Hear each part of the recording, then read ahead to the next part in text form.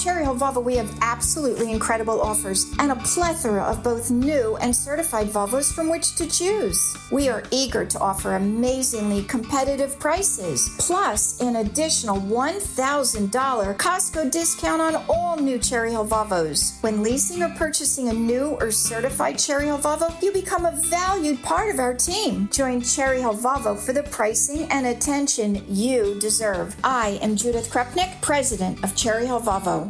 Worried about letting someone else pick out the perfect avocado for your perfect impress them on the third date guacamole? Well, good thing Instacart shoppers are as picky as you are. They find ripe avocados like it's their guac on the line. They are milk expiration date detectives. They bag eggs like the 12 precious pieces of cargo they are. So let Instacart shoppers overthink your groceries so that you can overthink what you'll wear on that third date.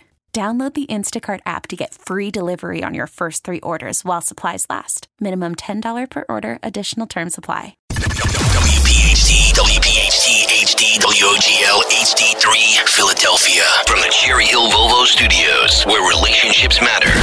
Always live on the free Odyssey app. The revolution will be broadcast. This is the next generation of talk. Now on Talk Radio 1210 WPHT, Rich Zeoli. Well, they threatened to throw Donald Trump out of court today. That's right. In the defamation case, the E. Jean Carroll defamation case, they threatened to throw him out of court for his audible comments. We'll grab those audible comments for you if they are available. The president responded with 4 words. I would love it. Yes, 1, 2, 3, 4. Welcome back to the show. Glad you're here today. It is Wednesday, 855-839-1210. And on Twitter, at Rich Zeoli. Today is also a very important day before the United States Supreme Court. You keep hearing about fishing and herring fishing boats, but this case has much broader implications than just fishing boats and herring. And, watching the coverage today, I've been a little frustrated by this because they keep talking about what a burden this is on fishermen. And it is. I agree. It absolutely is. But it's a bigger question before the court today, which is the power of the administrative state. It's just the particular group that the government is busting the chops of right now happens to be herring boat fishermen, but it doesn't change the fact that still the administrative state is what is at issue. And does the administrative state have too much power? And does the administrative state make law when it's not supposed to, because that's supposed to be left to Congress? So those are the questions before the High Court today. Nikki Haley will have a town hall on CNN tonight. So it'll be a very friendly audience for her. And we're also going to talk about what's going on in Pennsylvania. Citizens Alliance is going to join us a little bit later in the show today. We have a problem, a gaping problem potentially in Pennsylvania, unless we can really get out the vote and knock on doors. So we're going to talk to the door-knocking guru to see how we can take back Pennsylvania in 2023. And also, we're going to talk about something that is very, very close to my heart. It is regarding when you want to talk about reigning in the administrative state, which I think is the heart of everything. It's the idea that a bunch of these unelected, unaccountable bureaucrats in these god-awful, faceless, nameless buildings in D.C., and they're terrible. I mean, they go by like H Street and I Street, and they're just these big monoliths, that they have too much power. And at the heart of that is, overturning Chevron, the Chevron deference doctrine, which is what the court is hearing today, which basically tells the administrative state, yeah, you know what, you figure it out. And if you got to add laws, if you got to add regulations, if you got to add fines, if you got to add jail time, if you need to arbitrarily decide that fishing boat monitors have to be paid by the fishing boat company, yeah, do whatever you want. And then the other aspect of the administrative state is how do you fire these bums, these bureaucrats? Like Senator Rand Paul was on last night on Fox News, and he was talking about how to hold Dr. Anthony Fauci, Anthony Fauci, the nation's leading infectious disease doctor. You always have to say that by law, of course. How do you hold him accountable? How do you hold the guy accountable? And that's the problem, is how do you hold these bureaucrats accountable? That's a real issue. And then the other thing that's going on today, so to answer that question is something that the Heritage Foundation has decided to do, which is create a roadmap to reigning in the executive. And you reign in the executive branch of government, believe it or not, by returning power to the president, which I know sounds crazy, but the president is accountable to the people and also to Congress. I mean, even a lame duck president is accountable to Congress. But bureaucrats are not. In fact, bureaucrats in many instances in the executive branch of government can't even be fired. Can't even be fired. By the way, a Maine judge has delayed a decision in the Trump ballot case. That's, after the Secretary of State of Maine said Trump is not eligible to be on the ballot there, until the Supreme Court rules on the Colorado case. So the Supreme Court's going to hear that case in a couple weeks on February 9th, I think it is.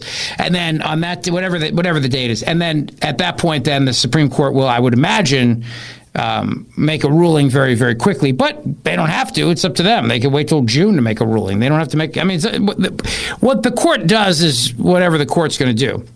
But I just want to give you that little update on that. And also we have the WEF going on, the World Economic Forum. Yes, all of the masters of the universe are gathered in Davos so they can figure out how to make us eat more bugs and control our future about everything. And you got to hear some of the kookery coming out of Davos today.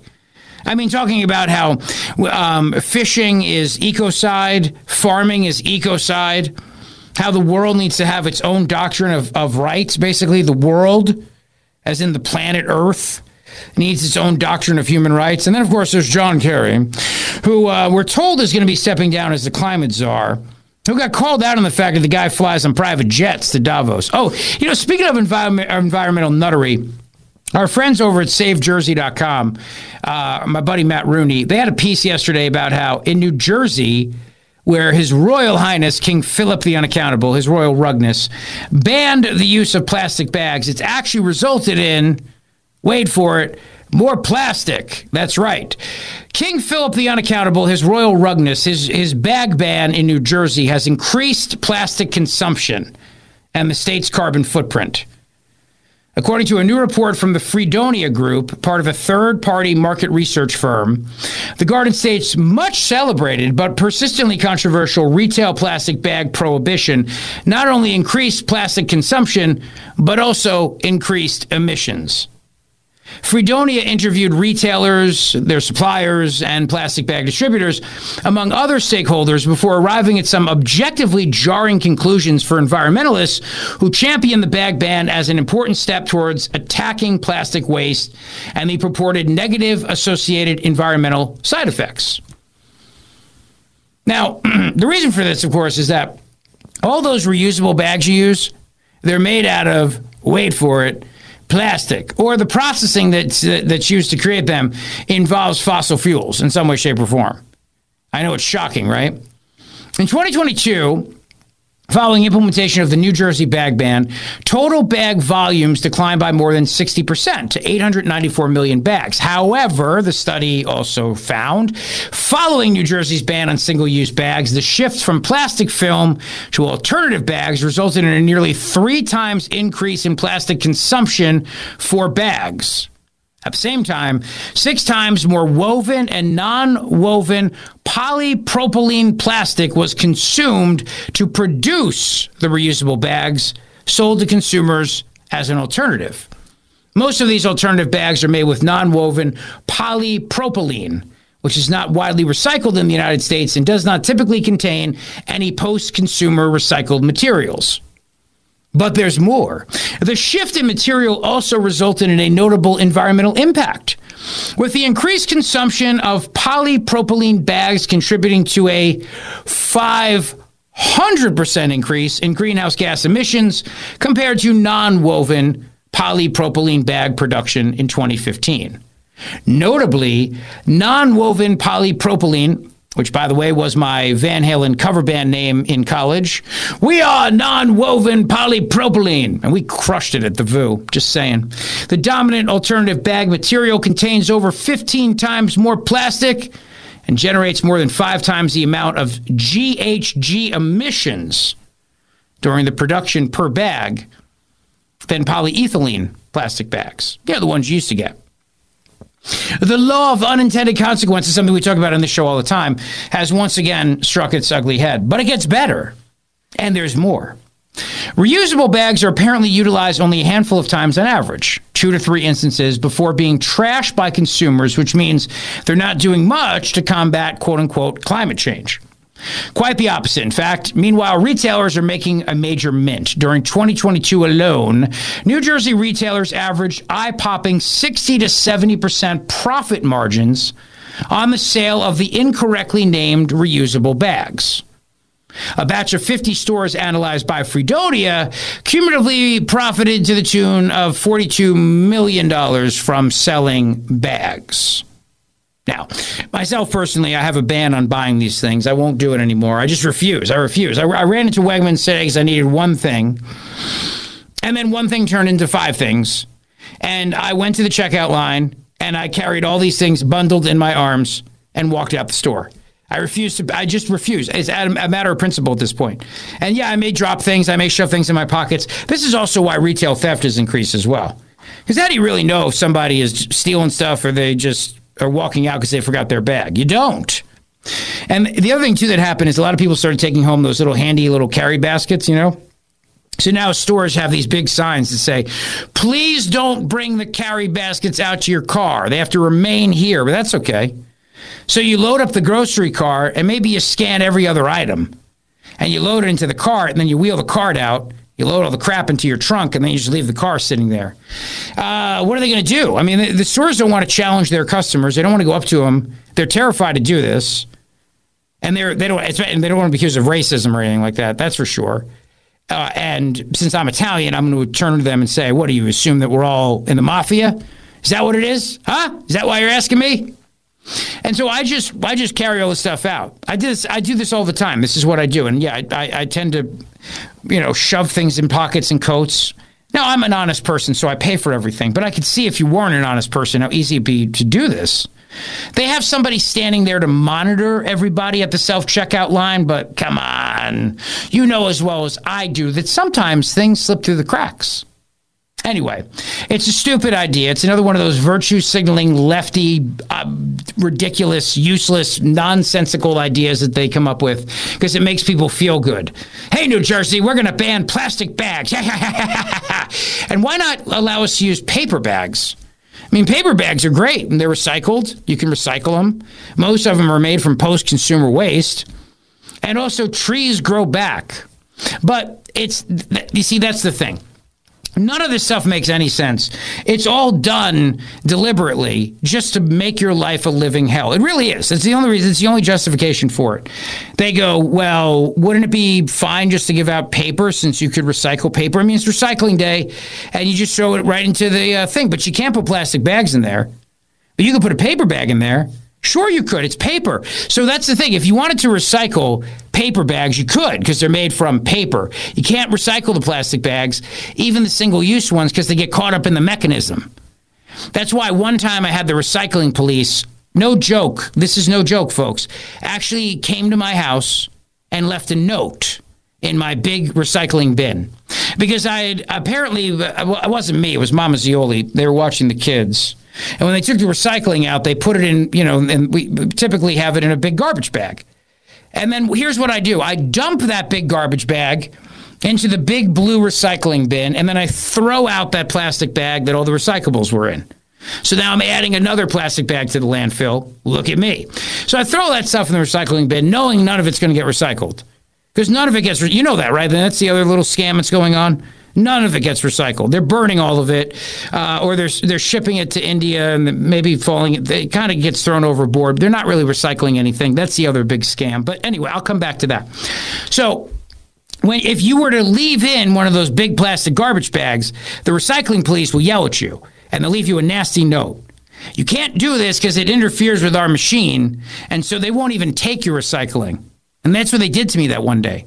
Put a nasty note. It was the Burlington County Recycling Police Department or whatever it is. I don't know. It's like Burlington County Recycling Law and Order. Dun dun. They put a big note. They said, we're not taking your recycling this week because you put it in a plastic bag. So to teach you a lesson, we're not going to take it. Of course, I promptly then loaded everything that was in the recycling bin into a large plastic garbage bag, a contractor bag, and just threw it the hell out. Because I'm not going to let them win, A, and also they're not recycling it anyway, B, and C, if you're going to be spiteful with me, I'll be spiteful right back with you. And D, the statute of limitations has long since passed for me to go to jail for this. But I digress. The point is that it's just another stupid, useless law that has unintended consequences of actually doing more to hurt the environment. And the environment was all the rage today at the WEF, the World Economic Forum. Although Javier Milei, my favorite politician in the world, elected politician in the world, he's the president of Argentina. He gave a resounding speech today. I encourage you to watch it. It's 20 minutes of just bashing socialism. It was great. But I'll play a clip a little bit later. He just makes a very strong stand for freedom. He's the guy that the media refers to all the time as being far right. The far right Argentinian president, Javier Milei. You know, that's the thing. Far right is a media, it's an insult, you know, that the media gives out. You know, you're far right. So they give you that insult. They never call anybody far left. No matter how kooky nuttery you are on the left, and that's pretty much everybody on the left these days, they never refer to you as far left because you're reasonable in their eyes. So, you know, if you're like Javier Milei and you're trying to actually reduce Argentina's inflation, which is at, I think, 300,000% or some, it's a high number, I know that, then you're a far right politician. See, it's an insult. They do that deliberately on purpose. The guy's a libertarian. He stands for freedom. He might have a little thing with his sister. I don't know. I've heard it doesn't matter. But the point is that he's all about freedom and liberty, and for that reason, they hate his guts. They hate him. Because the WEF is all about control. You listen to these people from the World Economic Forum in Davos, and I don't know if you were invited or not.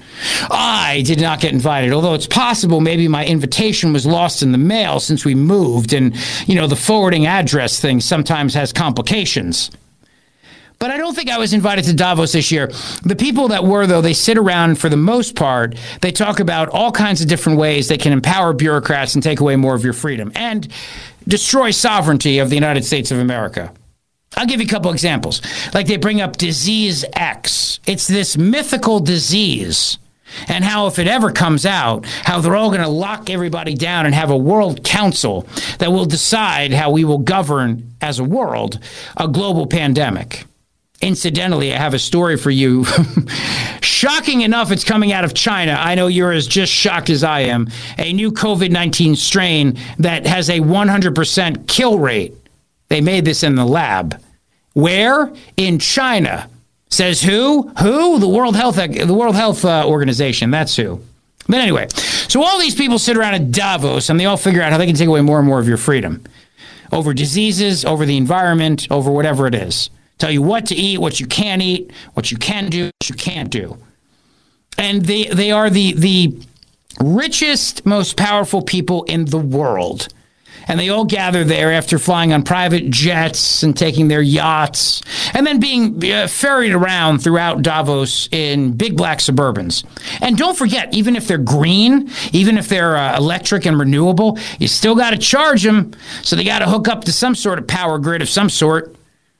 And those batteries, of course, which come from China, because China has the world's biggest supply of those rare minerals, and China uses a lot of slave labor to get those kids to bring out those valuable rare minerals so we can make all those batteries. And other countries around the world do this as well, in Africa, for example. But who cares? As long as that SUV that's driving around some bureaucrat at Davos, some WEF bigwig Bond villain, as long as that guy can say my car is renewable, rechargeable, whatever, then he feels good and he's a good person. And you're not. And that's the key. You're not a good person. They are good people and you're not. I'm not. Remember that. And they remind us of that all the time. They do. They remind us of that all the time at the World Economic Forum, which, by the way, is the big story of the day today, brought to you by my buddy, Dr. Mike Veneria, veneriadental.com. He's the man. He's my dentist, and you should make an appointment to see him. Bridget went to see him this morning, as a matter of fact, veneriadental.com. They remind us of this all the time because they really do have this mindset that we are all idiots. And that's why one of the people at the WEF actually said we need more government control to handle disinformation. Surprisingly, there's a story today that the Department of Justice has finally, once and for all, acknowledged what we've all always known. The Hunter Biden laptop is real. It's real and it's spectacular. That's right. They're acknowledging this, and of course, we knew that they knew this, but the unholy triad of big tech, the corporate media, and government did its thing to tell us all it was disinformation, Russian disinformation. And at the WEF today, they talked about how they can have more government control to ensure that we crack down on disinformation. So we'll have that for you as well. So we got a lot of good stuff today. We got local, we got national, we got Supreme Court, we got the impending New Hampshire primary. And Donald Trump says exactly what I've been saying, that Nikki Haley is being propped up by Democrats who are allowed to vote in the open primary in New Hampshire. 855-839-1210. On Twitter, at Rich Zeoli. Big show for you today. Do not go away. Worried about letting someone else pick out the perfect avocado for your perfect impress them on the third date guacamole? Well, good thing Instacart shoppers are as picky as you are. They find ripe avocados like it's their guac on the line. They are milk expiration date detectives. They bag eggs like the 12 precious pieces of cargo they are. So let Instacart shoppers overthink your groceries so that you can overthink what you'll wear on that third date. Download the Instacart app to get free delivery on your first 3 orders while supplies last. Minimum $10 per order. Additional terms apply. T-Mobile has invested billions to light up America's largest 5G network, from big cities to small towns, including right here in yours. And great coverage is just the beginning. Right now, families and small businesses can save up to 20% versus AT&T and Verizon when they switch. Visit your local T-Mobile store today.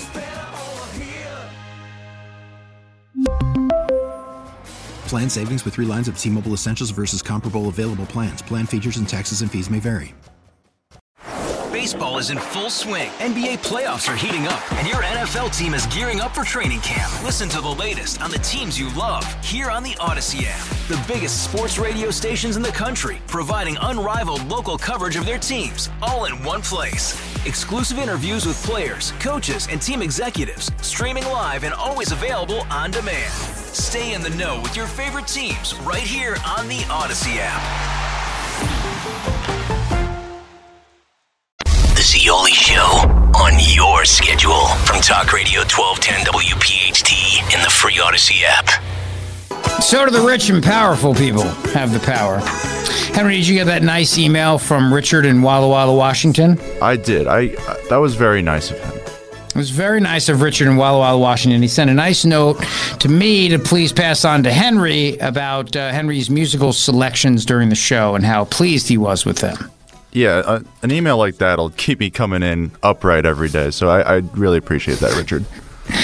Thank you to our buddy Richard in Walla Walla, Washington, and Richard in Walla Walla. So yeah, if you want to tweet along the show as well, and you can thank Henry for the great music by going on X at Rich Zeoli or at Henry. By the way, I was just thinking about that the other day. So Henry has your Twitter handle, your X handle is at Henry.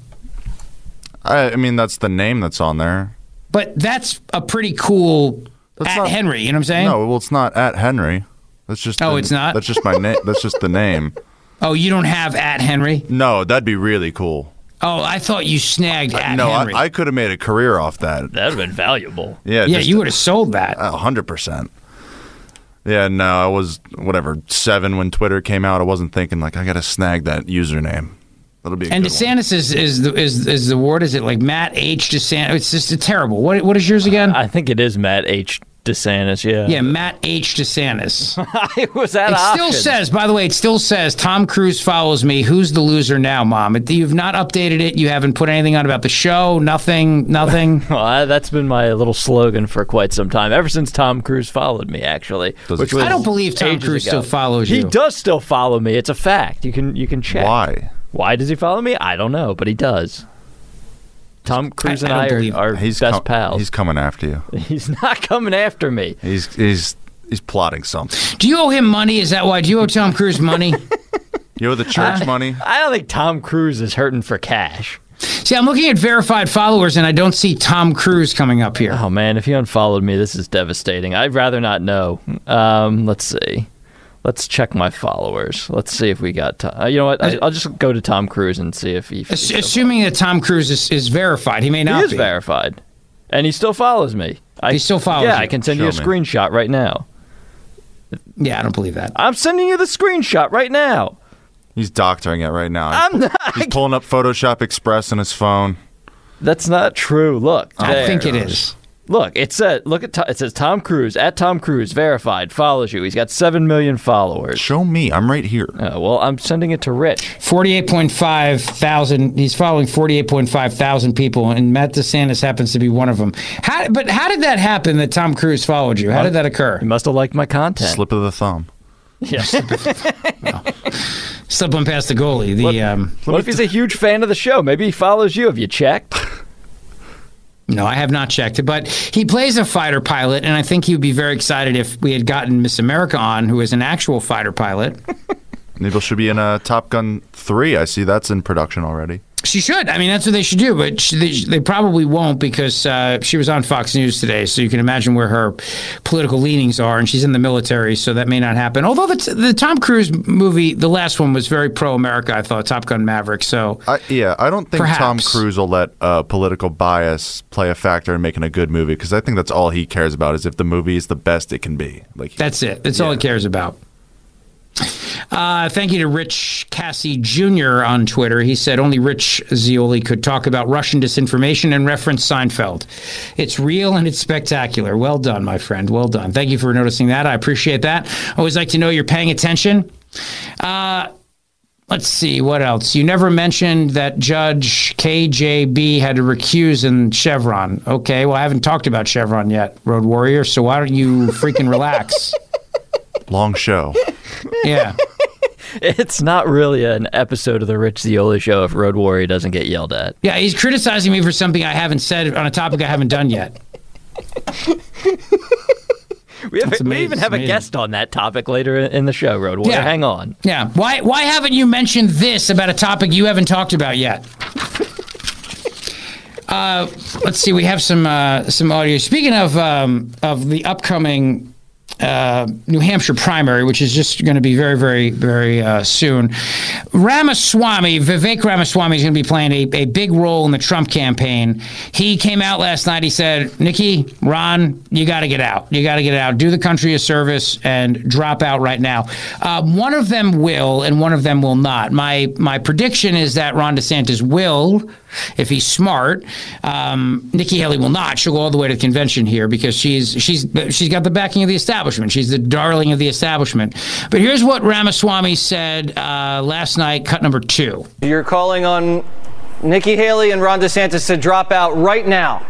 I am. And I do think that would be healthy for this country. And I think that, you know what, especially Ron DeSantis, at least of the two of them, will have an important role to play in the future of this country and leading this nation. I do believe that. But I think that the right thing to do right now is the people of this country through the Iowa caucus. It's the most grassroots process I've seen. I personally did over 390 events, built great relationships and goodwill, but the message they sent was clear. I think it's time to actually make sure we elect the right president, put America first, take the America First agenda to the next level. And you know what? America First, it's not even about Trump. It didn't start in 2016. That's right. It started in 1776. You're right. And so Donald Trump will be the right person to take this forward for the next 4 years. But we need to start laying down the foundation for this to live another 250 years. All right. And then some. And I do think that this is the right next step for us to take, which is why I proudly endorsed Donald Trump last night. There you go. And when it comes to Nikki Haley, Trump said it out loud. He said what I've been saying, which is that basically she's being propped up by Democrats. And she is, because that's the thing. And in New Hampshire, Democrats can vote in the primary. We played you that random New Hampshire voter who just randomly decided she's going to vote for Nikki Haley and just randomly wound up on a national news show. But you know what? J.P. Morgan, the CEO there, the big guy, Jamie Dimon, came out and said something today that is making a lot of news today. And he's basically saying Trump is right about a lot of things, and maybe people should stop scapegoating his voters.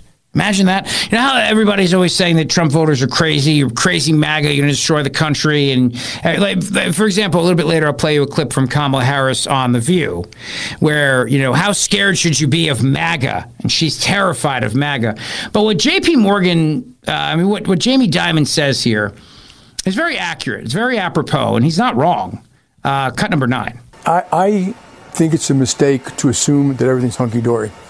And, and when stock markets are up, it's kind of like this little drug we all feel.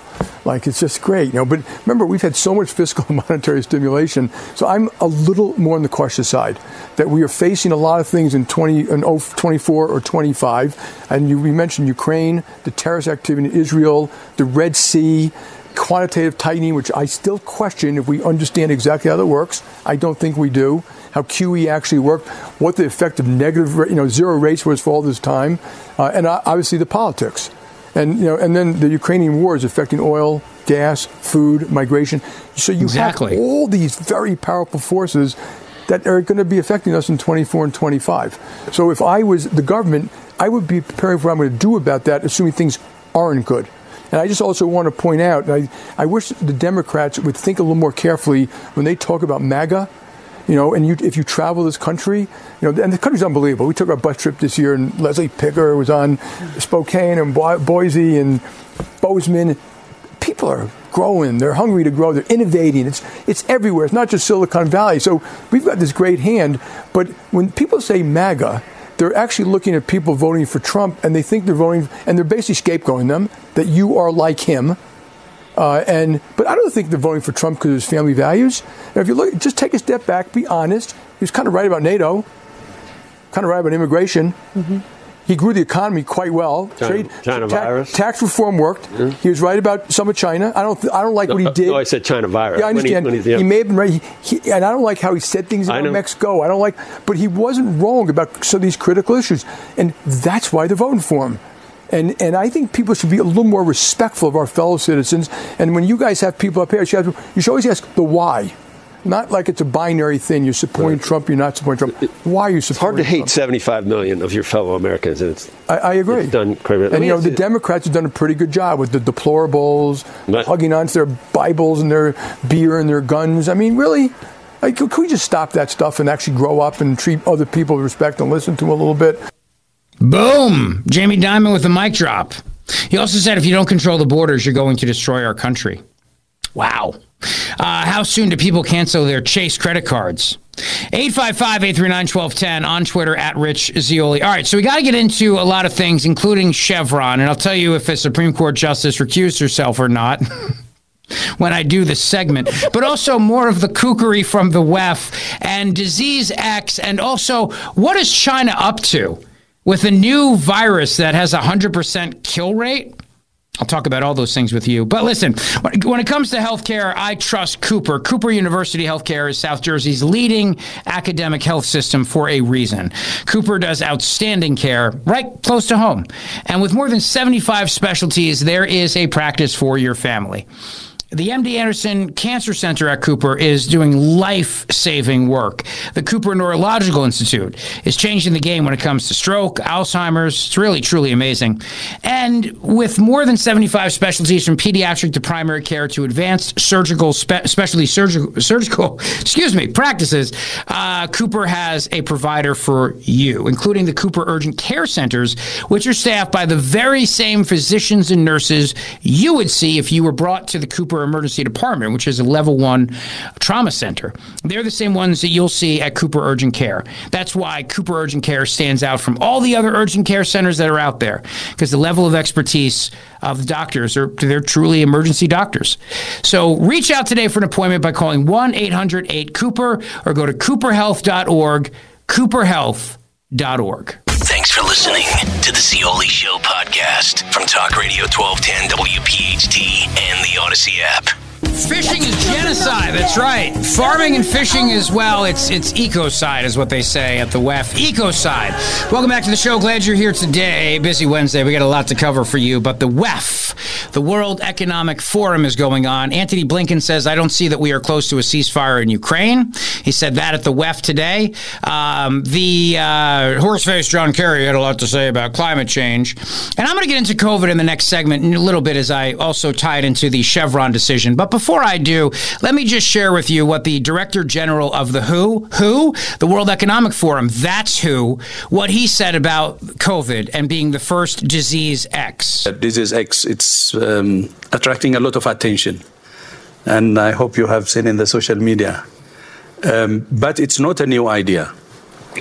The first time we used the terminology was in 2018.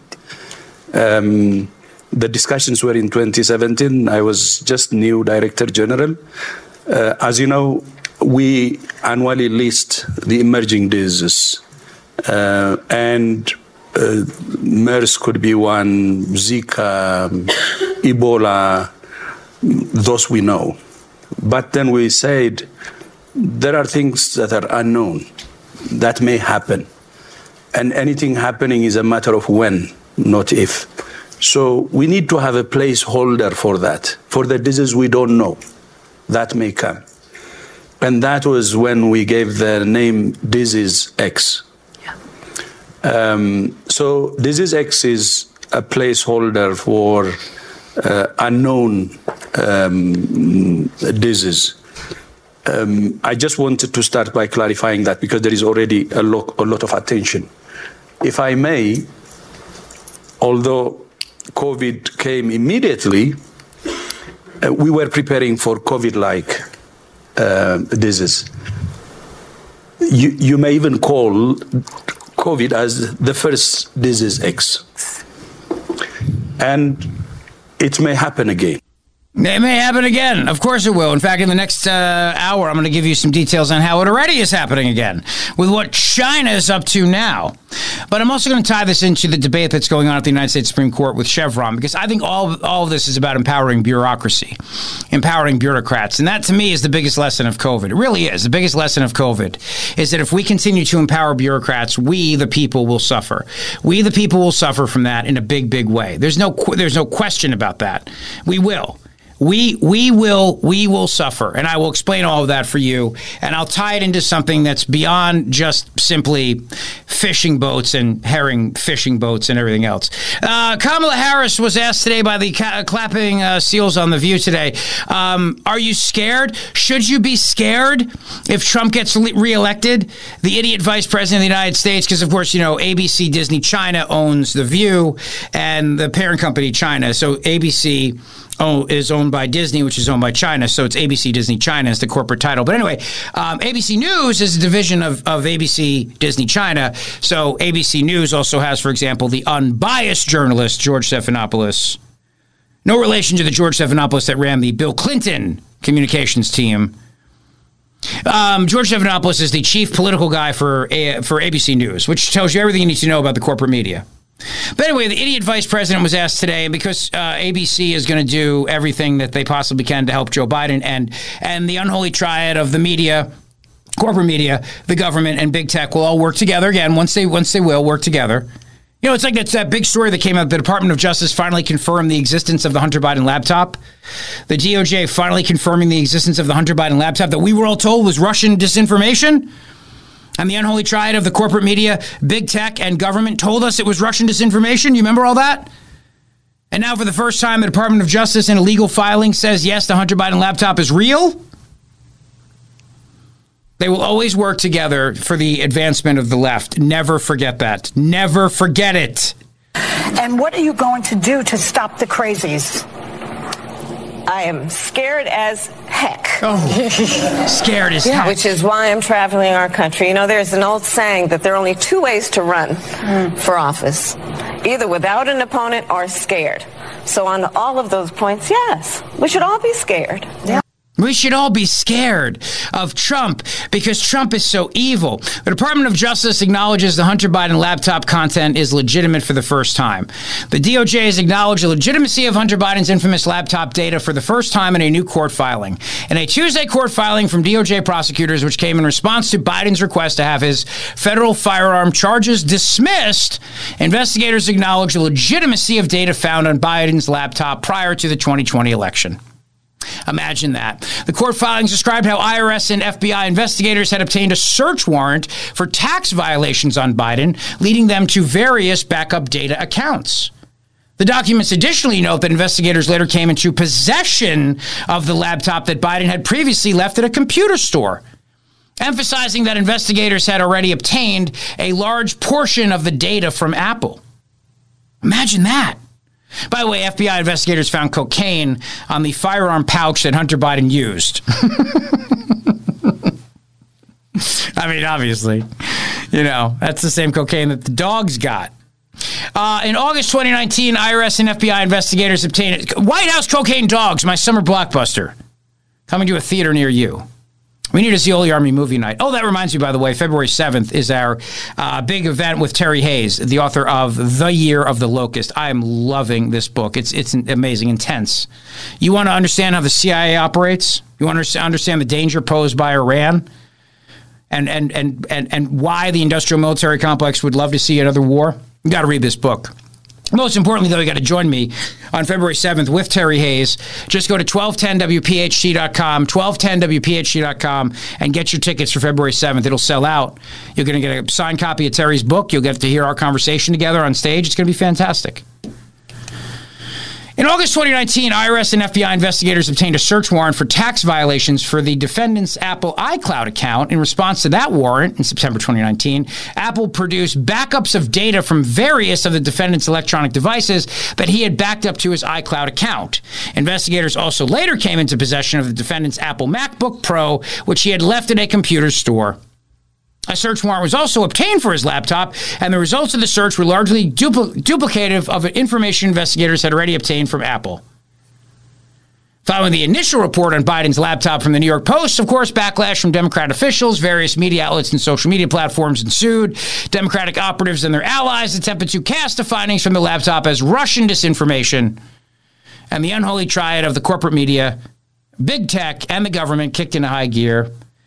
The CIA doing its thing, 51 former national intelligence officials, all coming out to say it was a Russian information operation. Meanwhile, the entire time, the FBI knew it was real. The Russian disinformation narrative pushed by officials then led to both Facebook and Twitter censoring the New York Post reporting, with sites like Politico claiming the story was false by using the former intelligence official's letter. President Joe Biden called the laptop contents Russian disinformation during his 2020 campaign, and also using the intelligence official's letter as support. But even though all that was happening, the FBI knew the contents of Biden's laptop were real due to an interview with Biden's former business associate, Tony Bobulinski. The agency had previously interviewed Bobulinski, and they knew it was real. The new filings come as a response to Biden's investigation for gun charges, which his legal team attempted to argue in December should be dismissed. Biden was indicted in September of 2023 on 3 federal gun charges after he had allegedly illegally purchased a revolver as he was battling a drug addiction. Amazing. Isn't that amazing? How you have this unholy triad always doing its thing together, always working together, the corporate media, big tech, all these things.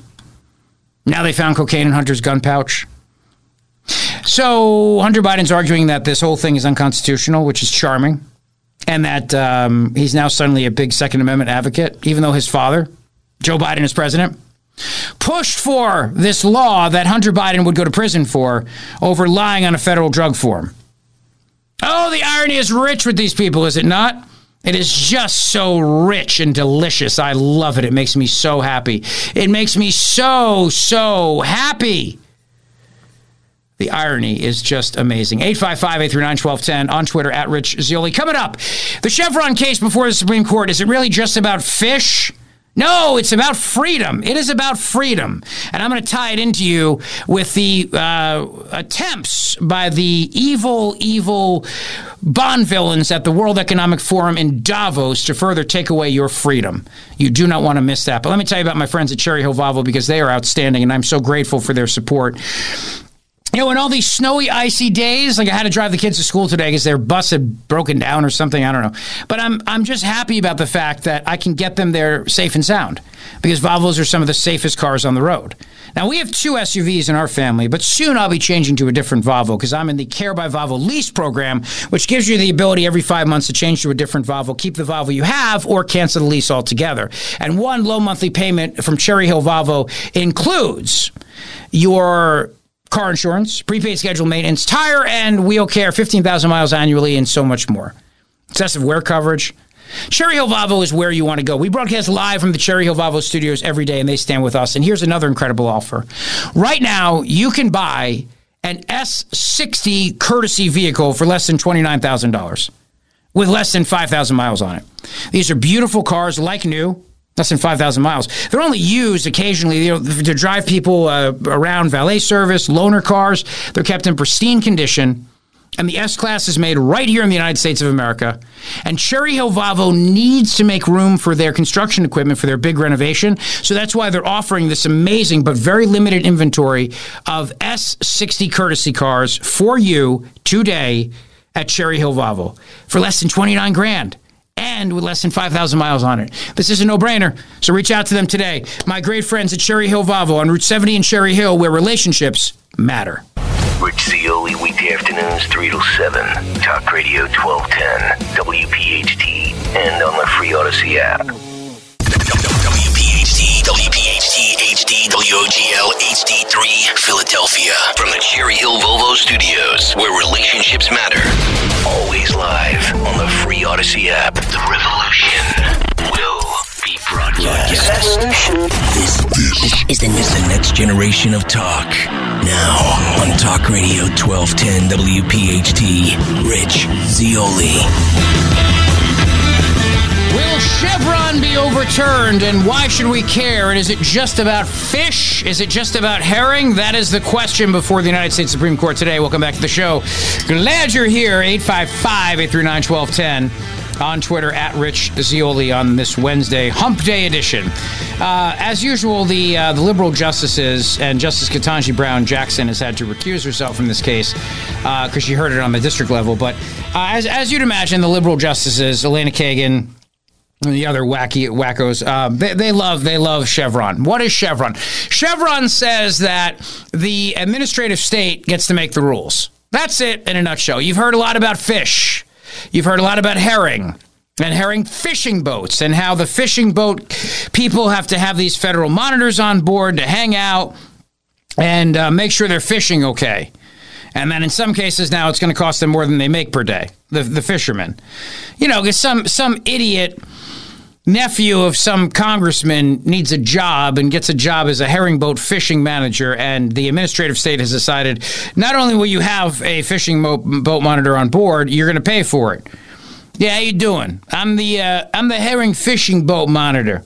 Yeah, that's right. And I need a cool $750 a day.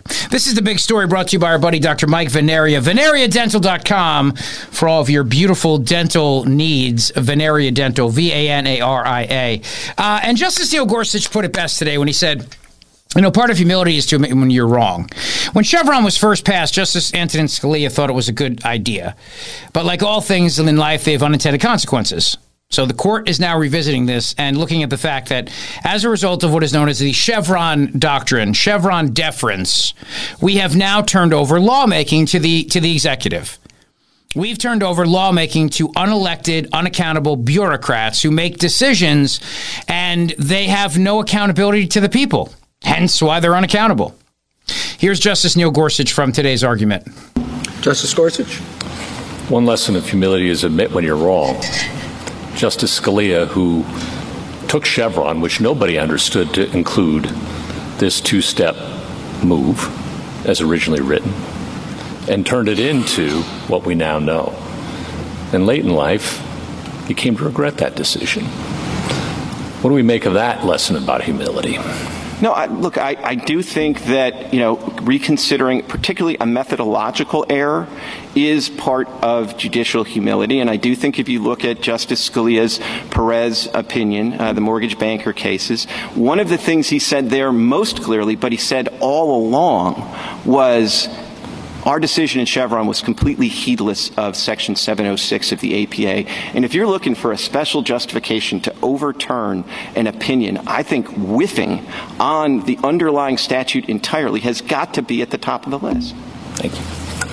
Justice Kavanaugh? A couple questions. First on Skidmore.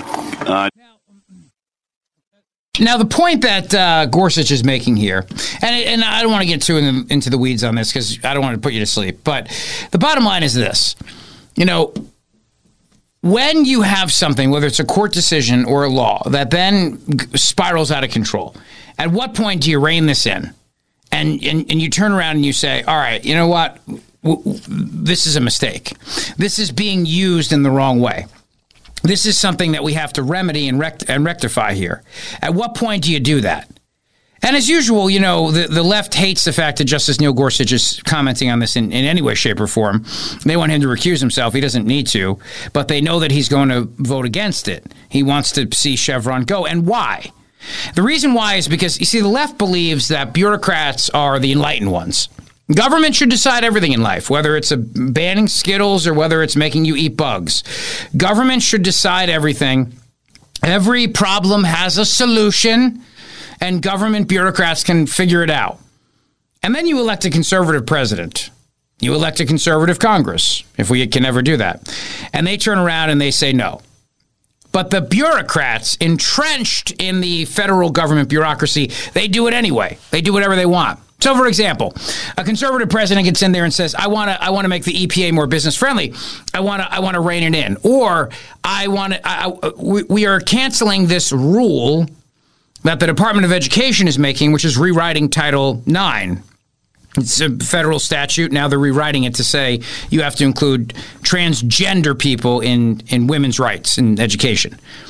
And no, we're not doing these things. But what the left likes to think is that the bureaucrats will outlive the conservative politician, the conservative president, the conservative cabinet secretary, the conservative EPA administrator. And they're not wrong, because we can't get rid of these bureaucrats. That's why we're trying to rein them in with the project that the Heritage Foundation is working on to rein in the administrative state. They're not wrong. These people don't leave. You call in an exterminator and you hope they get the roaches out, but they find ways to survive, and that's the issue. So the cabinet secretary, say the EPA administrator, comes in, gives a big speech to all the employees. We are going to make the EPA more business friendly. We are going to turn around and we're going to make it easier to do business in this country. We're going to stop the war on coal, the war on natural gas, the war on oil. But the bureaucrats, 5 floors below the administrator's office, are all giggling to themselves like, we've heard this before. You're not going to be here that long. Maybe 4 years, and maybe as an administrator you'll stay too, because you'll get bored and you'll hate the job and you want to go make money. So we're not really worried about this. We're going to do whatever we want to do anyway. And we're going to promulgate rules into the Federal Register. And we're going to expand the size of government, and we're going to go crazy with it and do whatever the hell we want to do. And we don't care if you as a conservative want to rein it in, because we will outlive you. We will survive you. You can't really kill us. Ed Whelan, who's a great guy, and he's been tweeting about this all day today, and we're hoping to get him on the show. He says, Justice Gorsuch is taking a leading role in oral arguments today, and it's making the left's head explode. Actually, this is Carrie Severino tweeting that. Of course, they knew he would, which is why they trotted out some of the most frivolous recusal arguments ever. There's absolutely no reason for Gorsuch to recuse himself. But the New Republic and all these other lefty sites want him to recuse himself. He doesn't need to. But basically, here's the reality of what they're saying right now. This is basically in a nutshell. The left loves Chevron, and conservatives hate it because we don't want the administrative state to be able to make all the decisions in life. I'll give you a great example about the administrative state. Anthony Fauci, Asanto Fauci, the nation's leading infectious disease doctor.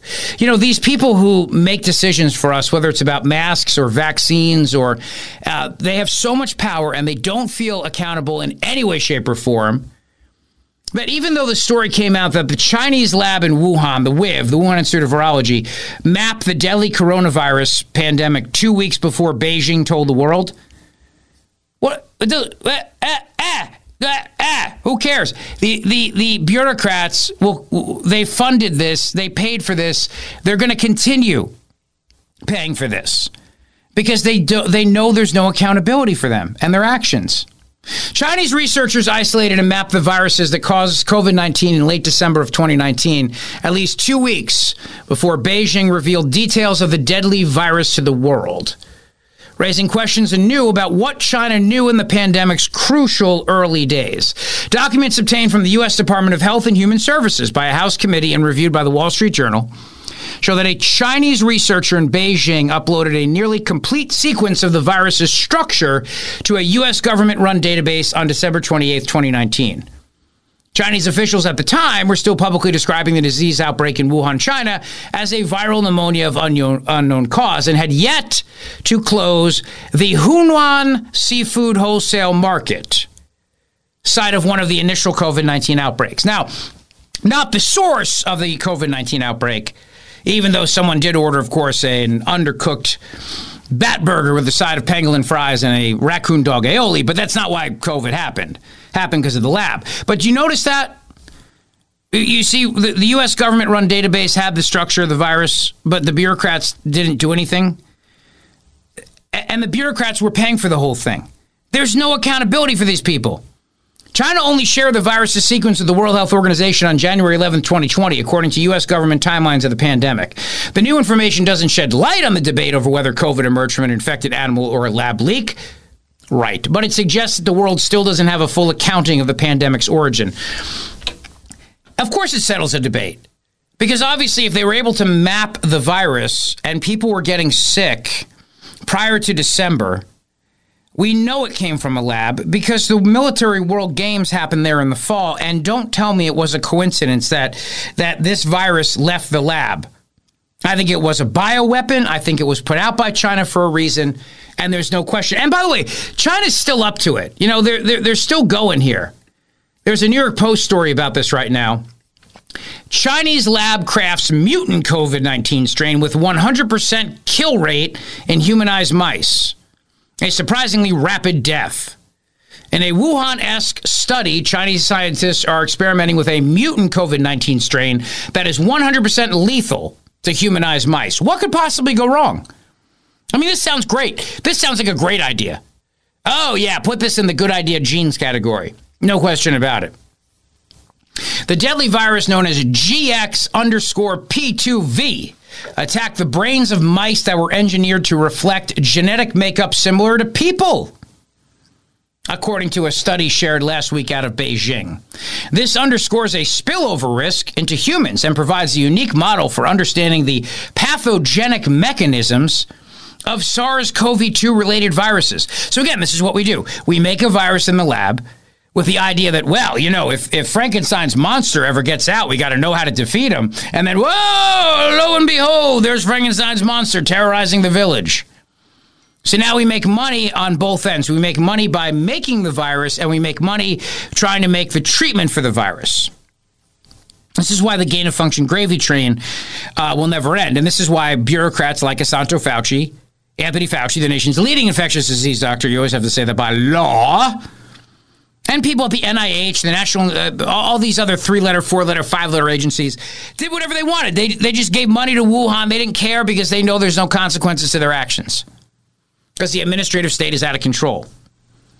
This Chevron case today is not just about fishing boats. It's not just about herring. It's about everything related to the power of the bureaucracy and what these people do and what these people get away with.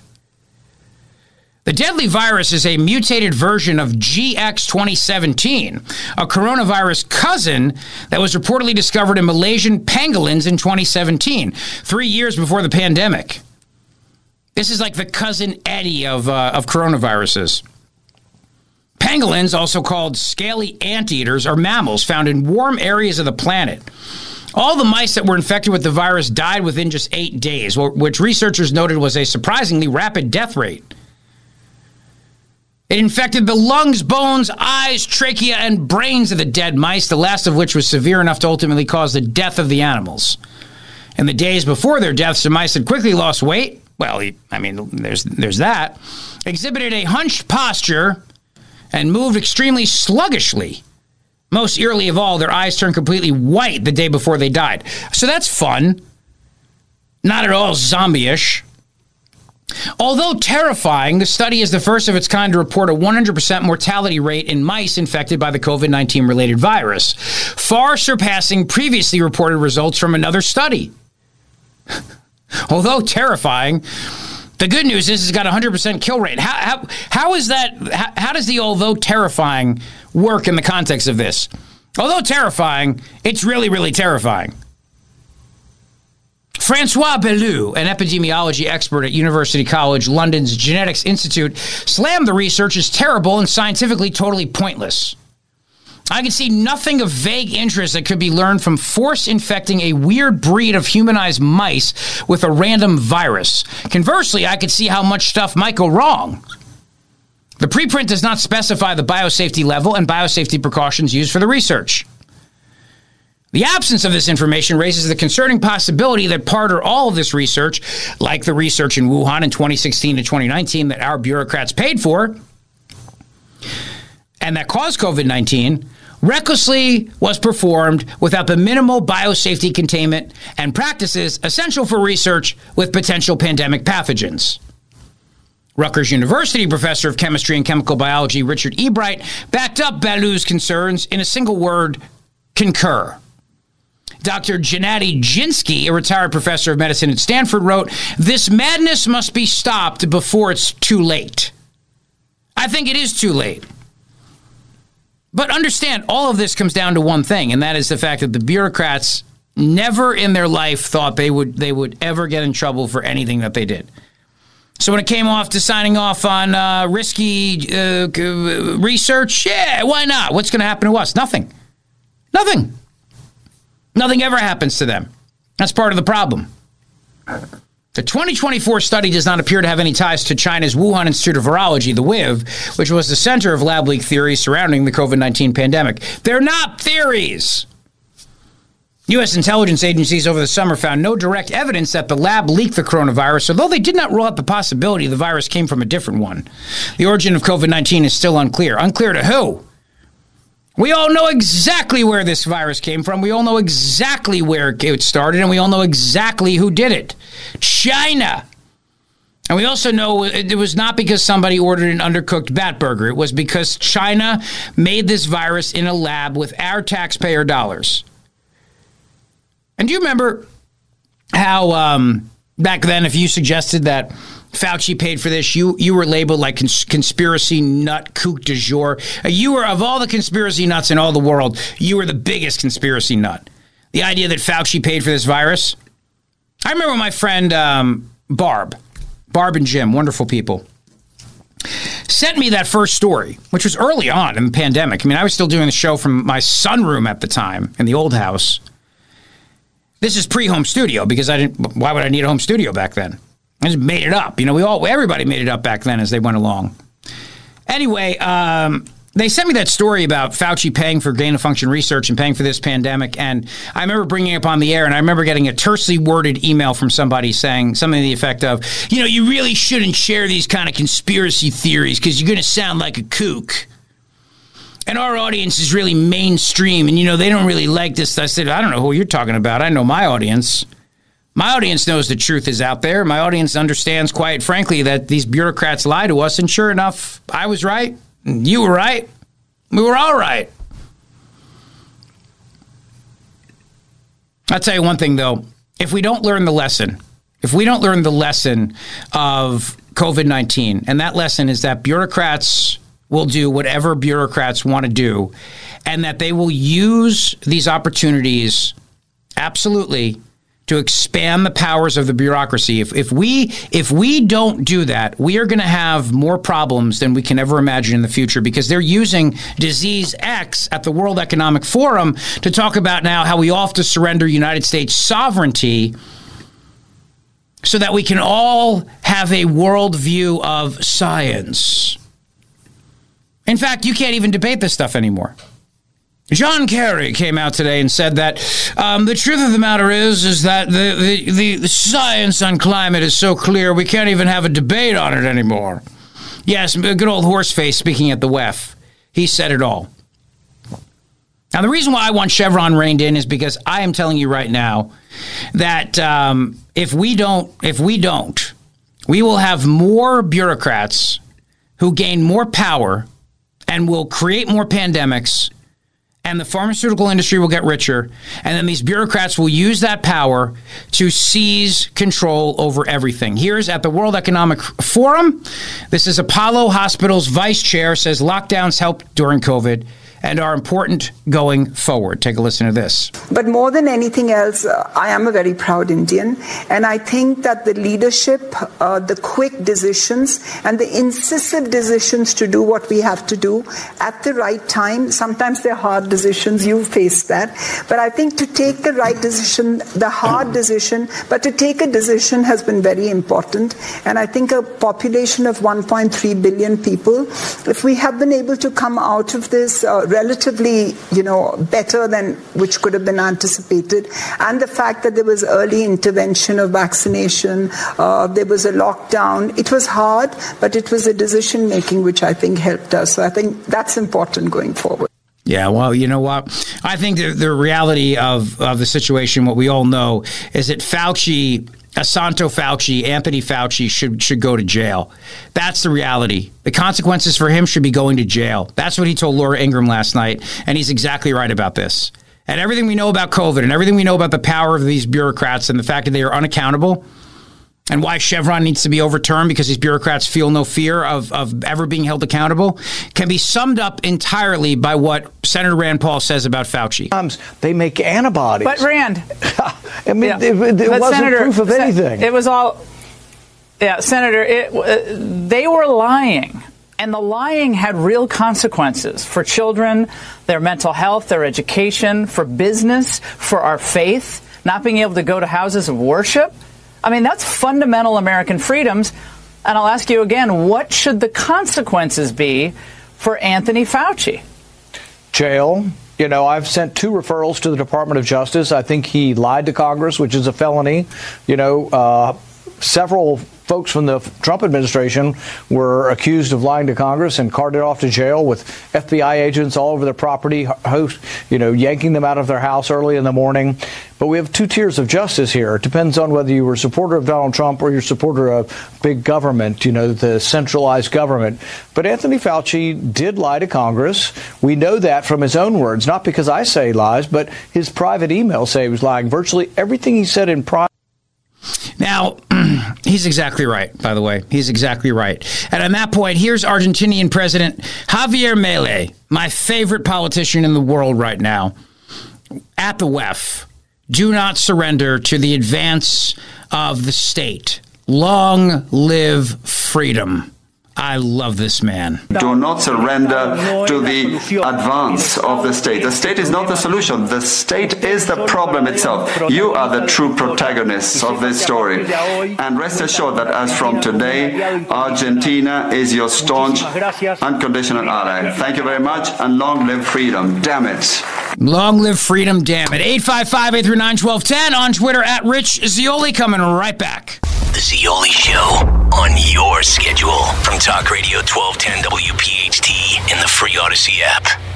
So I have those John Kerry clips. John Kerry. Yes, I'll get to those. We'll talk about Pennsylvania. We'll talk about door knocking with Cliff Maloney. We're going to talk about the Presidential Transition Project. We're going to check in with Zach Smith about the Chevron decision. We got a big show still to come. And it's only 4:30. Look at that. And don't forget something, too. As we discuss all these issues, we're watching potential now snow for Friday. It's freaking cold out. All right, so what's the over-under on us getting snow Friday, Henry? What do you think? Well, you want me to set a line of how much we're getting? Yeah, what are we getting? 2 inches, 3 inches? What are we getting? Nothing? Nada? Is this the French industrial complex again messing with us, or what? I'll set the line at 1.5. 1.5? I personally haven't looked into what the forecast is supposed to be, but that sounds just. I have 6 ABC on right now, and of course, all they're doing is showing snow. It's supposed to be 2 to 4 inches, I think. 2 to 4. 2 to 4 inches on Friday. Maybe then we have to set it at 3.5. Right in the middle? 2.5? 3 would be in the, yeah. Well, we don't want to push. I mean, you can measure 3.5 inches, though. It's not like a football score. Kind of right. Yeah, but who does the measuring and where? Certain places will get more than others because of wind and whatnot. I know wherever I am is going to get the most because I just have terrible luck. Yeah, that's what they're doing. They're rigging the weather machine just to ruin and inconvenience you, Matt DeSantis.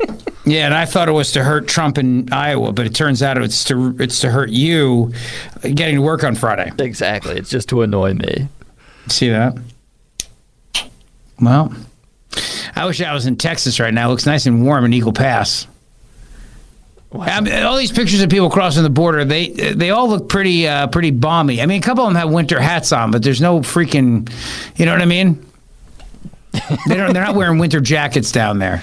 Yeah, it would be nice. It'd be nice to be walking around in shorts and a T-shirt.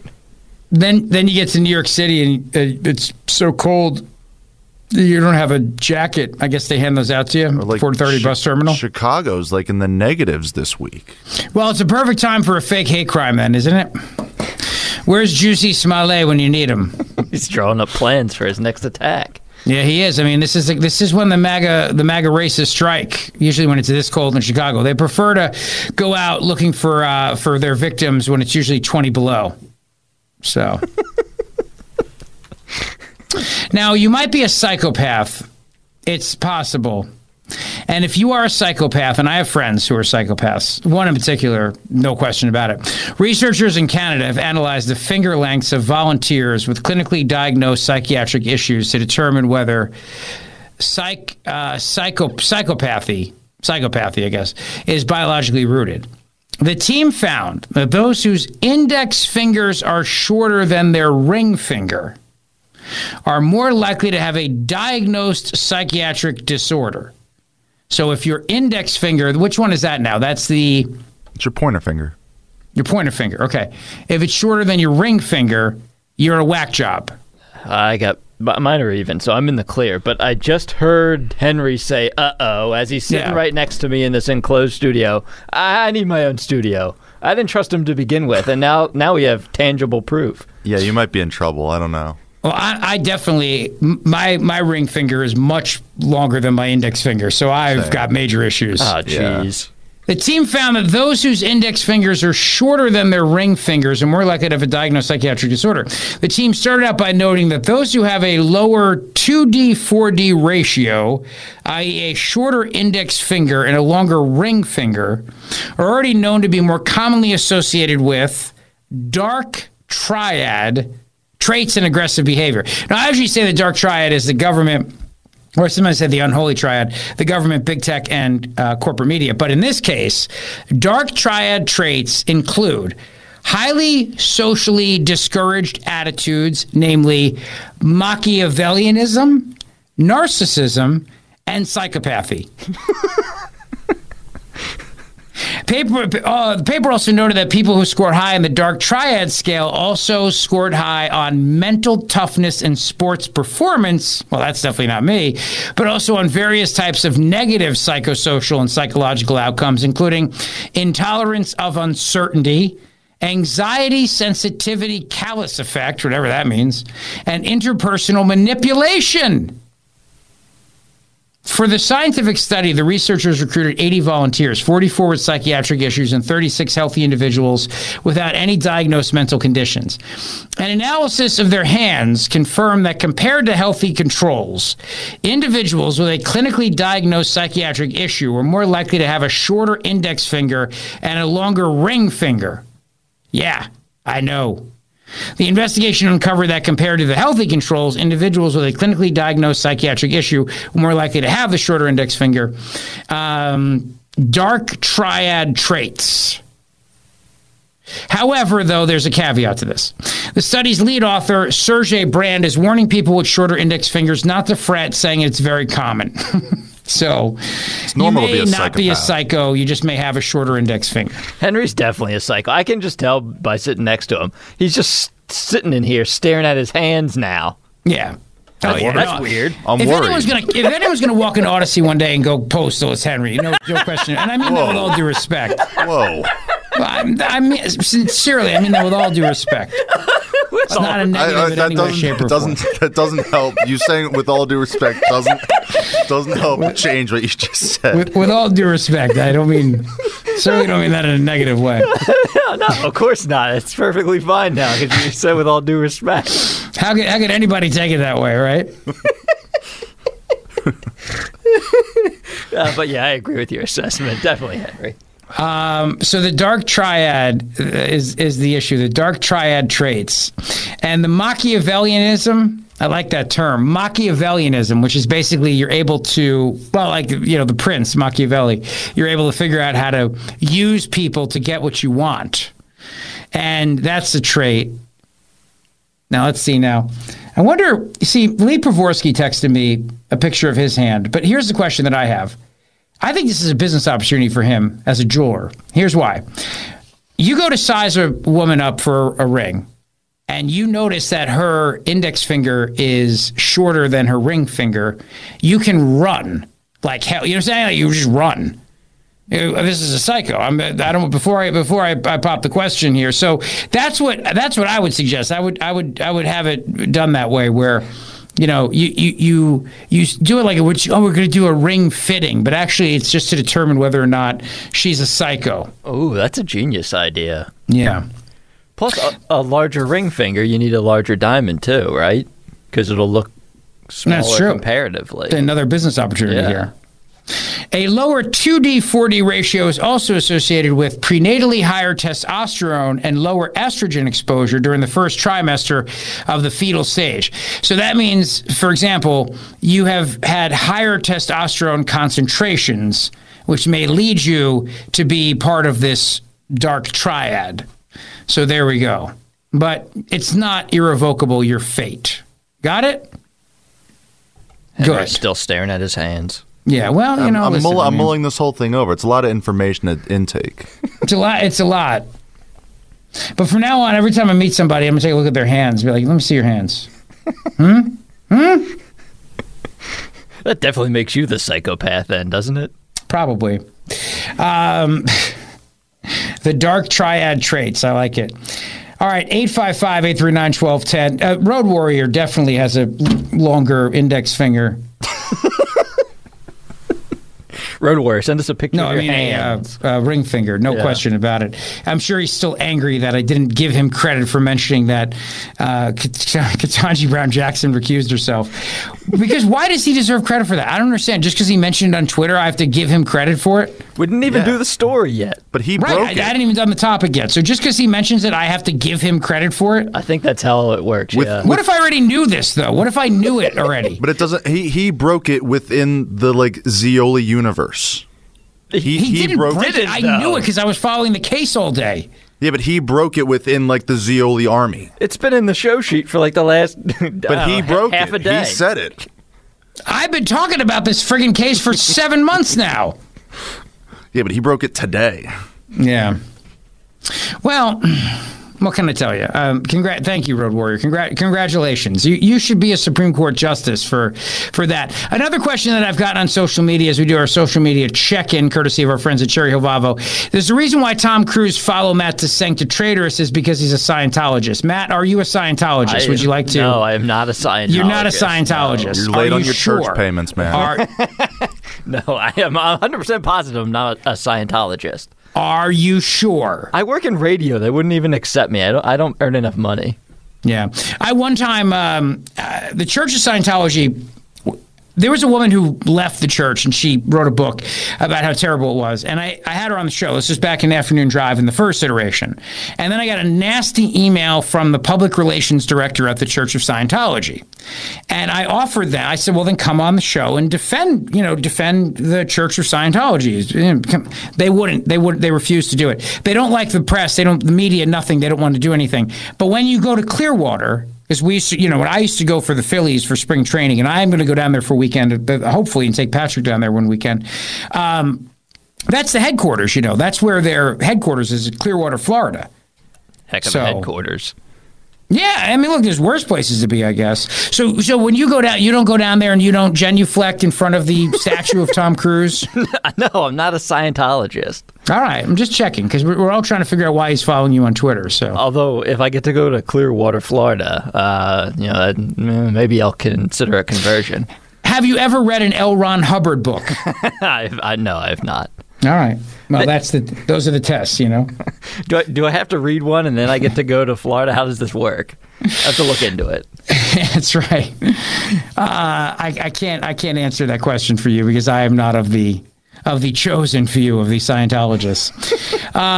Let's see, 855-839-1210. I do want to play another clip from the WEF. This is John Kerry now, who was confronted about his private jet use. He was confronted over the fact that, of course, he, unlike Javier Milei, who flew commercial to the WEF, John Kerry, of course, flew on his private jet. So Rebel News, which does a great job of exposing clips, Rebel News, the reporter Avi Yamini, he brought this up to John Kerry at the Davos conference on Tuesday. Cut number 7. What's the carbon footprint of these events every single year that you come here? You think it's worth it? Peasants pay for your crimes? That's a stupid question. Is it really? Is it more stupid than you travelling here to tell us? Please, sorry? We're done. We are done now.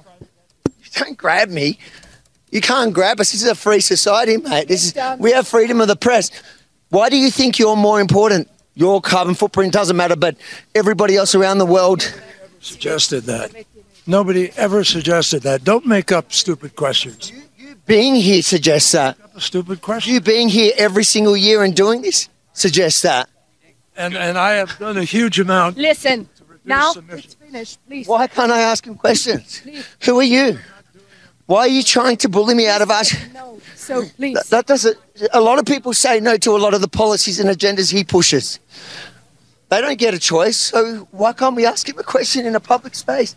Can you not touch me? You can't confront these people. They're the elites. They're better than you. They're good people and you aren't, okay? So you can't even have these conversations. And certainly don't ask them about their hypocrisy. Now, remember how during Biden's speech about January 6th, the high holy day of the left, they compared that to World War II and World War I, which I thought was just an atrocious analogy, obviously. Well, John Kerry now has compared climate change to fighting Hitler. Everything comes back to Hitler. There's actually, I think, a South Park about this, where everything eventually comes back to Hitler. But with the left in particular, always everything with them. But here's John Kerry. This is the challenge that we're facing right now. This is akin to fighting Adolf Hitler and defeating the Nazis in World War II.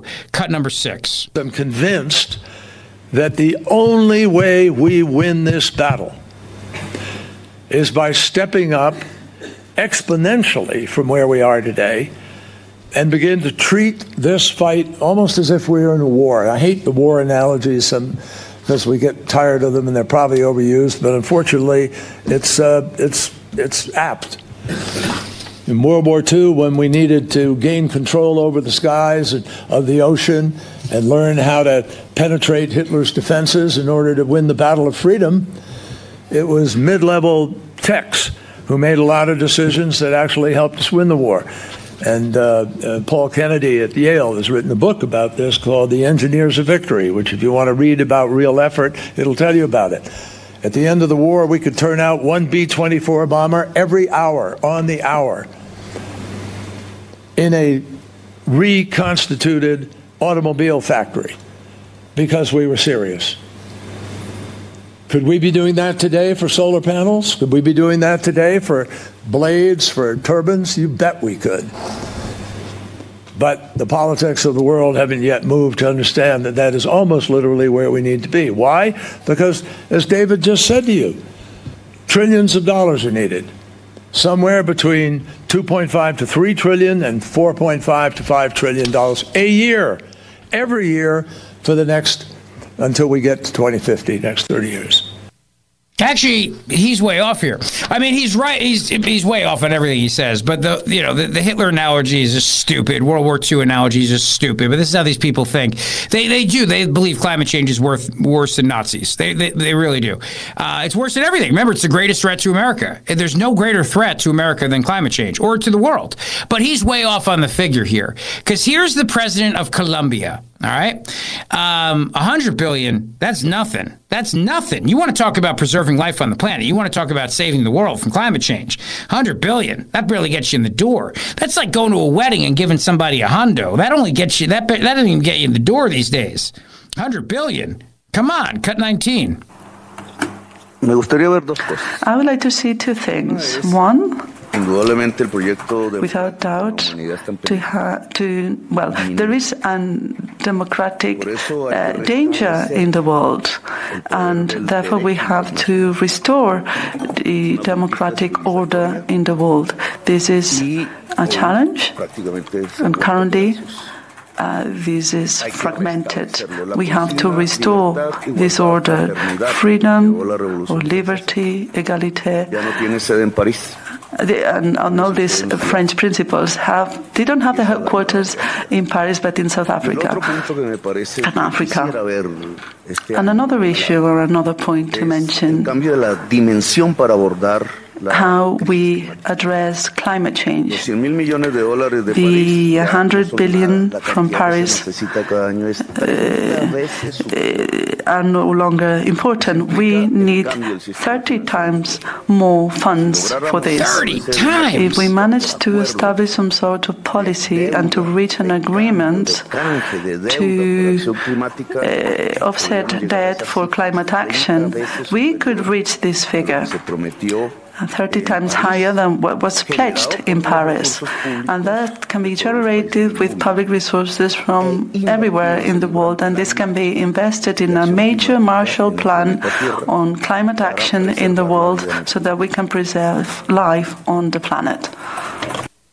What's 100 billion times 30? Does anyone know? It's like $3 trillion. $3 trillion? Yes. They need, so now it's $3 trillion. To save the world from climate change. You have $3 trillion to buy windmills and all the other things John Kerry mentioned. $3 trillion with a T. Correct. Trillion. Yes. Oh, good. Okay, great. And then the people that make all these things will reap the profits of that, but nobody sees that. Nobody sees through that or anything like that. I mean, Henry does. Because he's about to go postal. Are you still looking at your fingers, Henry? I can't see over there. Are you still? No, I've moved past that. You've moved past that. You've accepted that you're a psycho. Yeah, no, I'm just cooking up Machiavellian schemes right now. Yeah, just trying embrace it. That's what I'm doing at this point. Just embrace it. Yeah, just working on manipulating everybody I meet. Yeah, now we just got to manipulate DeSantis since he doesn't have the traits that we have, which I consider to be gifts, Machiavellian traits. Lawmakers just spoke that we'll grab the audio of this. They just were at the White House a few moments ago. They just had a meeting with Biden, of course, on the border.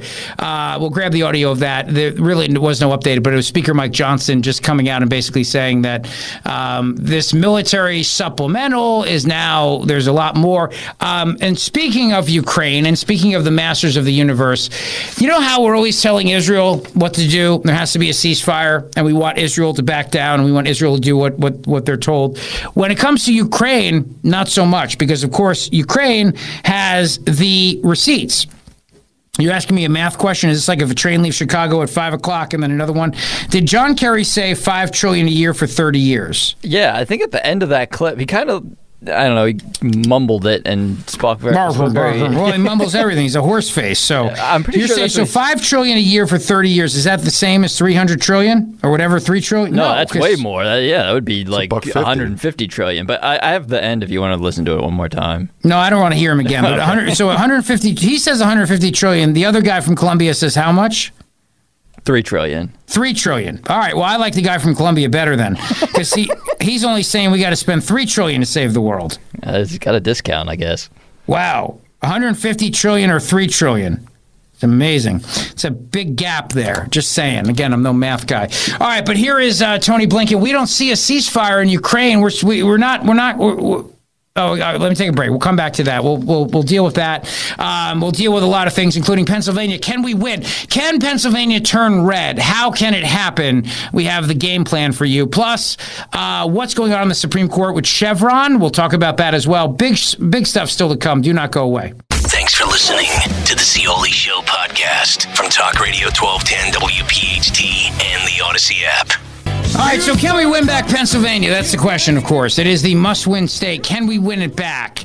The answer is yes, but we have to do some things that are very, very important. So we're going to have that conversation coming up next. And I got more on the WEF, more on the elites at Davos and how they're trying to run the world and control everything with us. Plus, as we get closer and closer to New Hampshire, what's going to happen? Is it over for Ron DeSantis? You know, I've been saying that. I've been saying I think it's over for Ron DeSantis. And it's no disrespect. I like the guy. I do. I like him a lot. I think he's one of the best governors, and I think he's got a great shot for 2028, but not for 2024. He just does not, and that is just the reality. So is it in fact over for him? And maybe he shouldn't even bother. Maybe he should just drop out prior to New Hampshire. What is the point of going down swinging? I don't really know. We'll have that conversation as well. And a major case before the United States Supreme Court. You've heard it as referred to as the fish case, but there's so much more regarding Chevron than just fish. And then a little bit later in the show, we'll also answer a fundamental question. How can we rein in the administrative state, the unelected, unaccountable bureaucrats who run everything? And if we get a Republican president back in the White House, which I think we will, what do they need to do to crush the administrative state? The answers to all of this lie straight ahead. 30 minutes of nonstop talk. Don't go away. Rich Zeoli, weekday afternoons 3 to 7. Talk Radio 1210, WPHT, and on the free Odyssey app. WPHT, HD, WOGL, HD3, Philadelphia. From the Cherry Hill Volvo Studios, where relationships matter. Always live on the free Odyssey app. The revolution will be broadcast. This is the next generation of talk. Now, this is The Drive at 5. 30 minutes of non-stop talk with Rich Zeoli. Can we win back Pennsylvania? It is crucial to 2024. Can we win it? Can we do it? It has to be. It has to happen. If we're going to put a Republican back in the White House, it must occur. Welcome back to the show. Glad you're here. 855-839-1210 on Twitter at Rich Zeoli. I'm very, very happy to welcome to the show Cliff Maloney Jr. Cliff is a very interesting guy with an incredible background. He's known as the door-knocking guru and political commentator, and he's knocked on over 6 million doors. Cliff, hey, welcome to the show. Thanks for joining me in Philadelphia. I appreciate it. Rich, glad to be here. Thanks for having me. Yeah, no, absolutely. So Citizens Alliance and the Pennsylvania Chase effort that you guys are doing right now, the goal in Pennsylvania is to knock on 500,000 doors to chase Republican ballots within key target districts. So first of all, let's understand the concept of door knocking and why it matters. All right. So what's the difference between actually knocking on somebody's door versus making a phone call or sending them a piece of mail? Right. So, I mean, after the 2020, election and all these laws changed in PA, you've got 50 days now of potential mail-in ballots going out. So 50 days out, they send them out. If you've, asked to get a mail-in ballot, that's what you got to do. And unfortunately, Republicans, we have pushed everybody to vote on one day, which is Election Day. And I understand the fears there, right? You want your vote to count.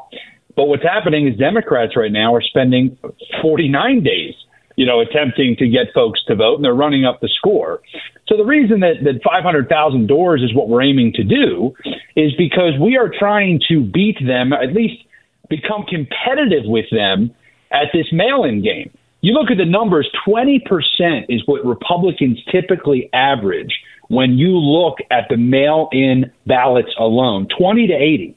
And so why the doors are so important, Rich, is we are trying to chase those ballots for 50 days in Pennsylvania. And if we can get it from 20% just to 33, right? I'm not saying we have to beat them at the actual number, but just getting it from 20% Republican mail-in ballots to 33%, Pennsylvania becomes very, very competitive. I agree with you. But first of all, let's understand a couple things. And this is a couple questions I have, Cliff. Why do we have to work so hard? Again, these are just kind of questions. I'm not trying to set an agenda here, but why do we have to work so hard to convince Republicans to do this in the first place? What is the reluctance of Republican voters to vote by mail, to get them to turn those ballots in, to not just rely on them showing up on Election Day? Well, I think for a lot of years, people worry about election integrity, right? There's a lot of fear about, will your vote be counted? And I think that at least the understood or the agreed upon thing amongst most conservatives is if you vote on Election Day, you're more likely that your vote will count. But my counter argument to that is, look, we've got to compete with them under the current rules. And my other counter argument to that is, if you really think that they're going to change your vote, why wouldn't they change your vote on Election Day too? So, I used to be that guy that was all in on Election Day. I'm from Delaware County. We went full blue, right? And it's like, all right, I'm voting on Election Day to make sure it counts. I'm not thinking that anymore, right? You've got to be out there beating them at their own game. And I think it was so easy for the National Party and really just the establishment to kind of avoid this. And, Rich, I'll tell you, when you're knocking these doors, it stinks. Right? It's hard work. It's grueling. But the left pushes through this. And that's why we're doing this, man. It's time for the right to finally say, look, we have to match them at their tactics, and we got to beat them at their own game. Yeah, I like the fact that you're a Delco guy, by the way. That's part of the reason why I like you, Cliff Maloney. I really do. And it's important because we've seen with our own eyes how important these collar counties are. And we know that that's exactly what's going to happen. So Cliff Maloney is the founder of the Pennsylvania Chase Project right now. And it's great to have him with me right now here on Talk Radio 1210 WPHT. Pennsylvania Chase, an effort run by Citizens Alliance, a simple but difficult task, knock on 500,000 doors to chase Republican ballots within key target districts.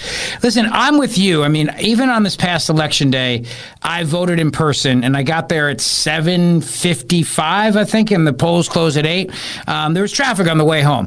And that's just the thing. I mean, Democrats are masterful at getting people to the polls, and there's so many options now between drop boxes, early in-person voting, and, of course, vote by mail.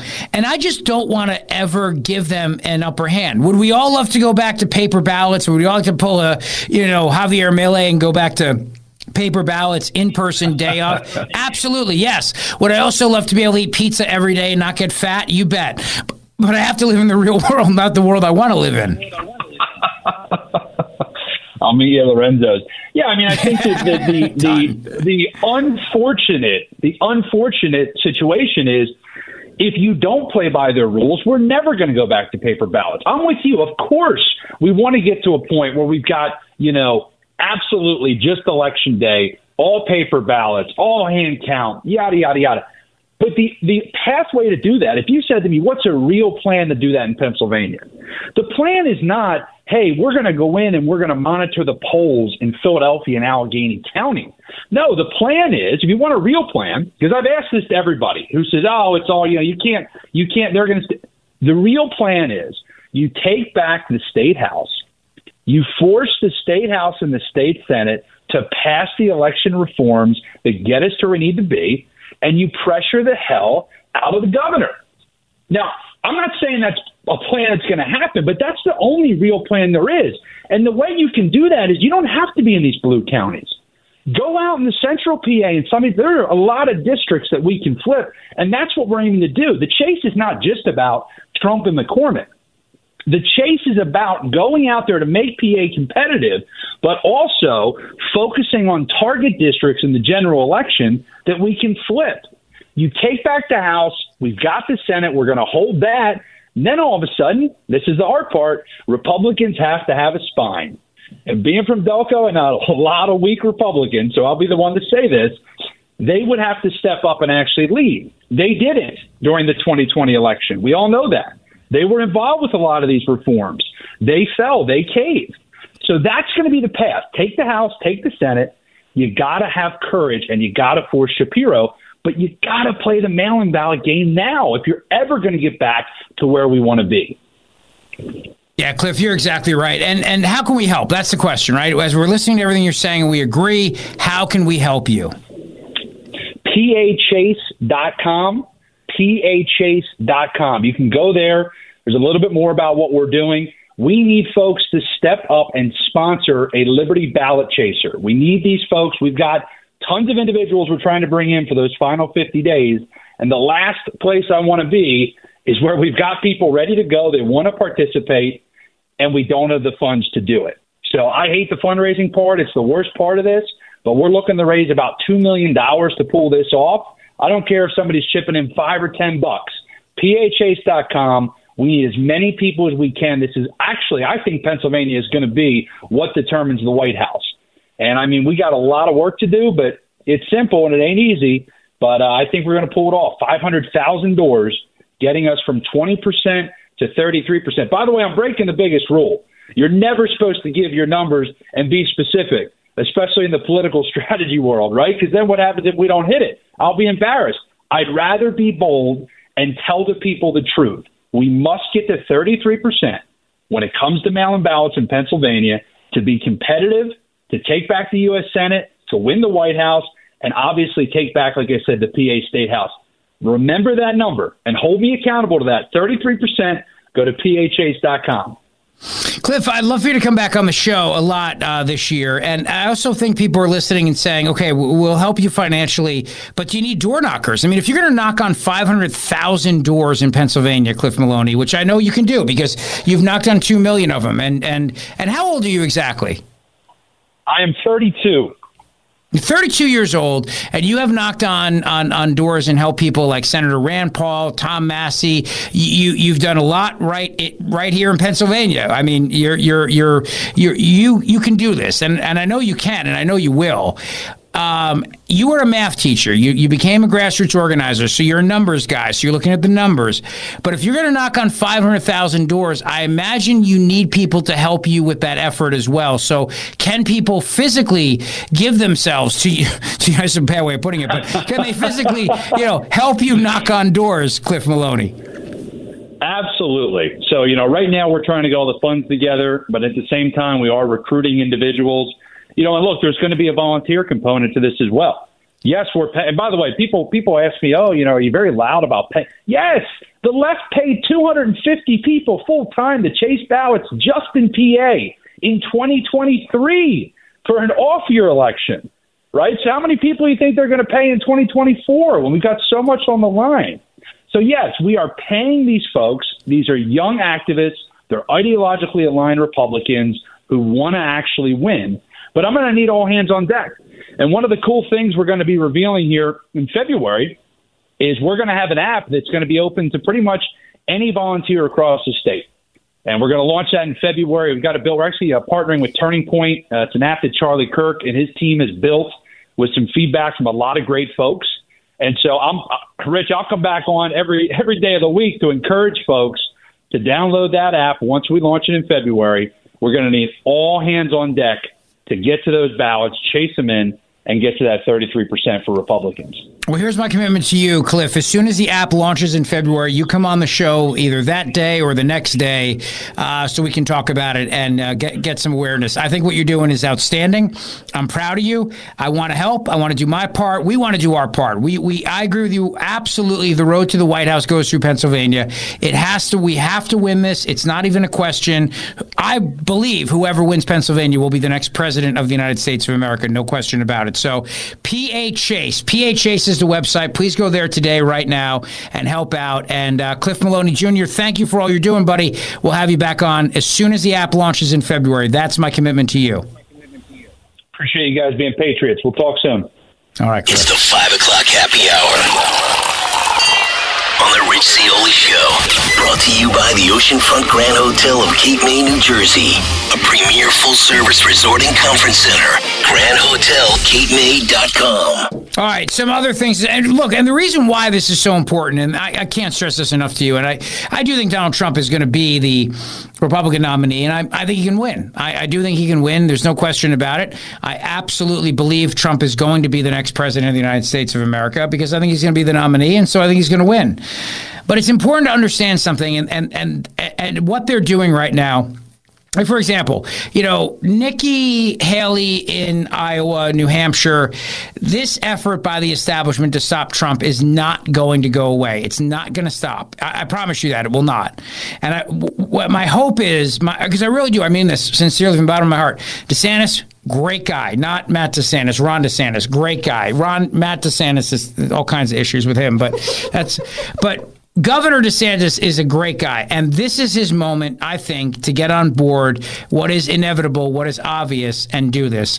National Review, of all places, wrote a piece.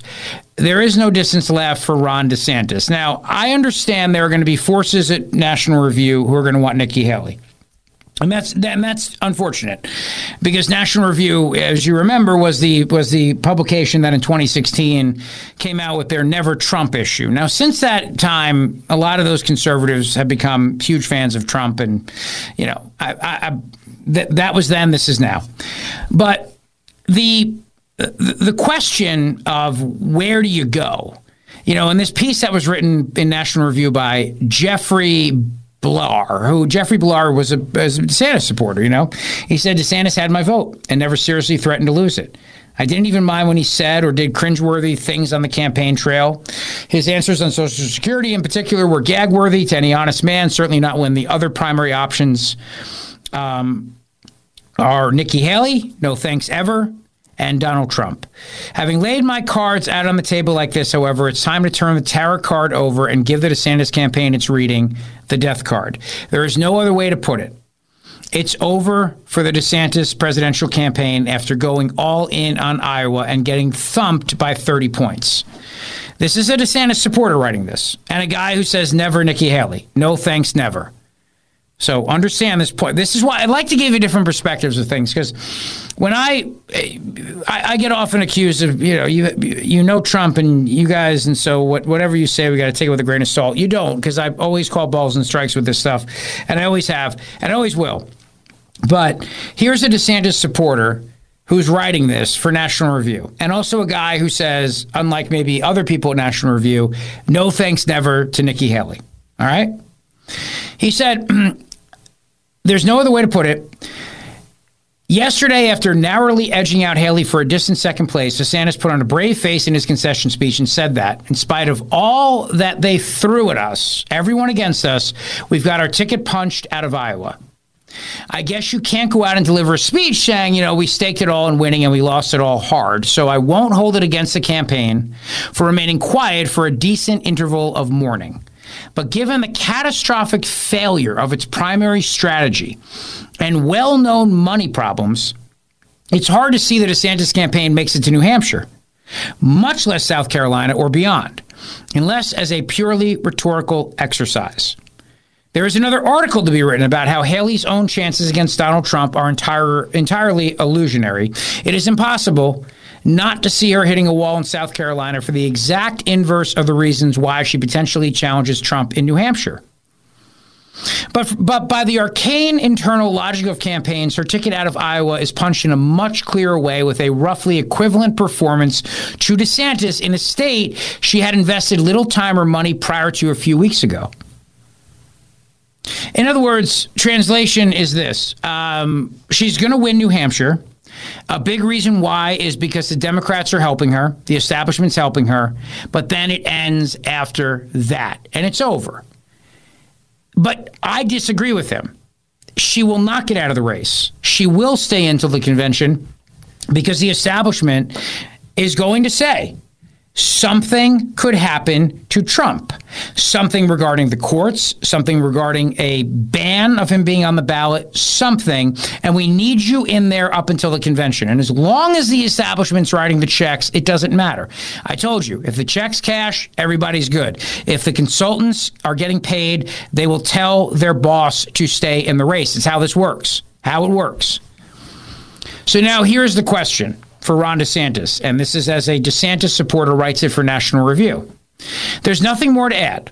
Despite how glum the failure of the DeSantis campaign and this entire farce of a primary season makes me, because I deliver coroner's reports better than I do eulogies, when presidential candidates deliver concession speeches, and remember, almost all seekers of a presidential nomination are necessarily losing ones, they typically refer to there no longer being a path forward. It's a graceful way to bow to the inevitable loss. There is no plausible path forward remaining for Ron DeSantis, who I'm convinced would have made the best Republican president of the United States during the 2024 cycle. There is no distance left to run. He's exactly right. And this is where I add to that point by saying that I think DeSantis is incredibly talented. I think he's learned a lot in this cycle. I think he has a lot to offer. I think he's got to work on his personality. I think he's got to lose the boots. I think there's a couple of things that need to change, but all that stuff can be fixed. Personality can't be fixed, but in terms of your appeal to people and when you're speaking and debating, that stuff can. The guy that he hired to be his debate coach is a loser, in my opinion. It was not me, obviously, but the guy's a loser. I know who he is, and I think he's a joke. And every candidate that he's ever worked with has lost. Trump did not use him. Obviously, and Trump won. But the establishment keeps using this guy, and I don't quite get it because he's not good, but he was, I guess, a college-winning debate coach, and then he turned to politicians. And anyway, I'm out of that game right now. I'm doing this. I love doing this, and I have, Trump does not need a debate coach at this point. He needed one back then. He doesn't need one now. DeSantis does in the future, no question about it, and should not be this loser. But the point is this.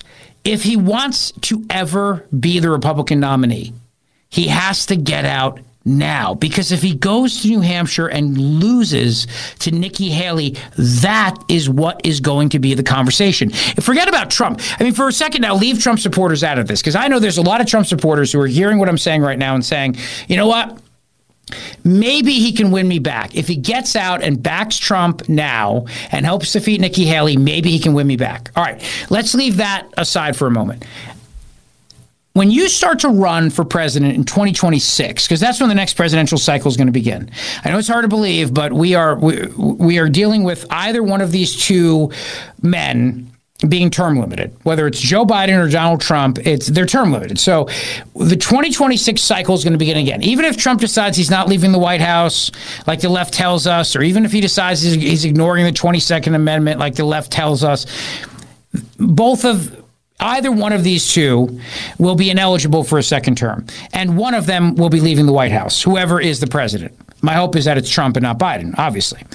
They will be leaving the White House in January of 2029. So the question is, if you want to be the nominee in 2028, when you start going to Iowa and New Hampshire in 2026, can you believe that? 2 years from now, we're going to be talking about Iowa and New Hampshire all over again, but we will. Not for the election, not for the caucus or the primary, but just the fact they're going to be going there. They're going to be going there in 2 years, going there to campaign and go to the diners and do all those things. If you get crushed by Nikki Haley in New Hampshire, that's all everybody's going to talk about. That's it. That's what they're going to talk about. Forget Trump supporters who have a bad memory of the fact that you went against their guy. What everybody will bring up is the fact that you came in third place in New Hampshire and you got crushed by Nikki Haley. And that is no way to launch a presidential campaign. That is no way to launch a comeback. That is no way to convince the first in the nation primary state that this time around you can do it. As opposed to, you get out now, you back Trump, you win the hearts and minds of Trump supporters again, who all like you. I mean, DeSantis, that's the thing. They will come back. You know what I mean? If DeSantis brings his people to Trump and they defeat Nikki Haley, then Trump voters will come back to Ron DeSantis. And all the negativity that's on social media and everything else will go away. It'll all go away. Because he will play a pivotal role in helping to defeat Nikki Haley. But if he doesn't do that, he's going to get trounced in New Hampshire. And it doesn't matter if he goes to South Carolina and beats her in South Carolina. He's still going to lose to Trump in South Carolina. So what do you gain here? Nothing. You gain nothing. All you do is ruin your reputation, ruin your potential future prospects for 2028, and you just further tick off Trump supporters. So what is the point of this? Get out now. Get out ahead of New Hampshire.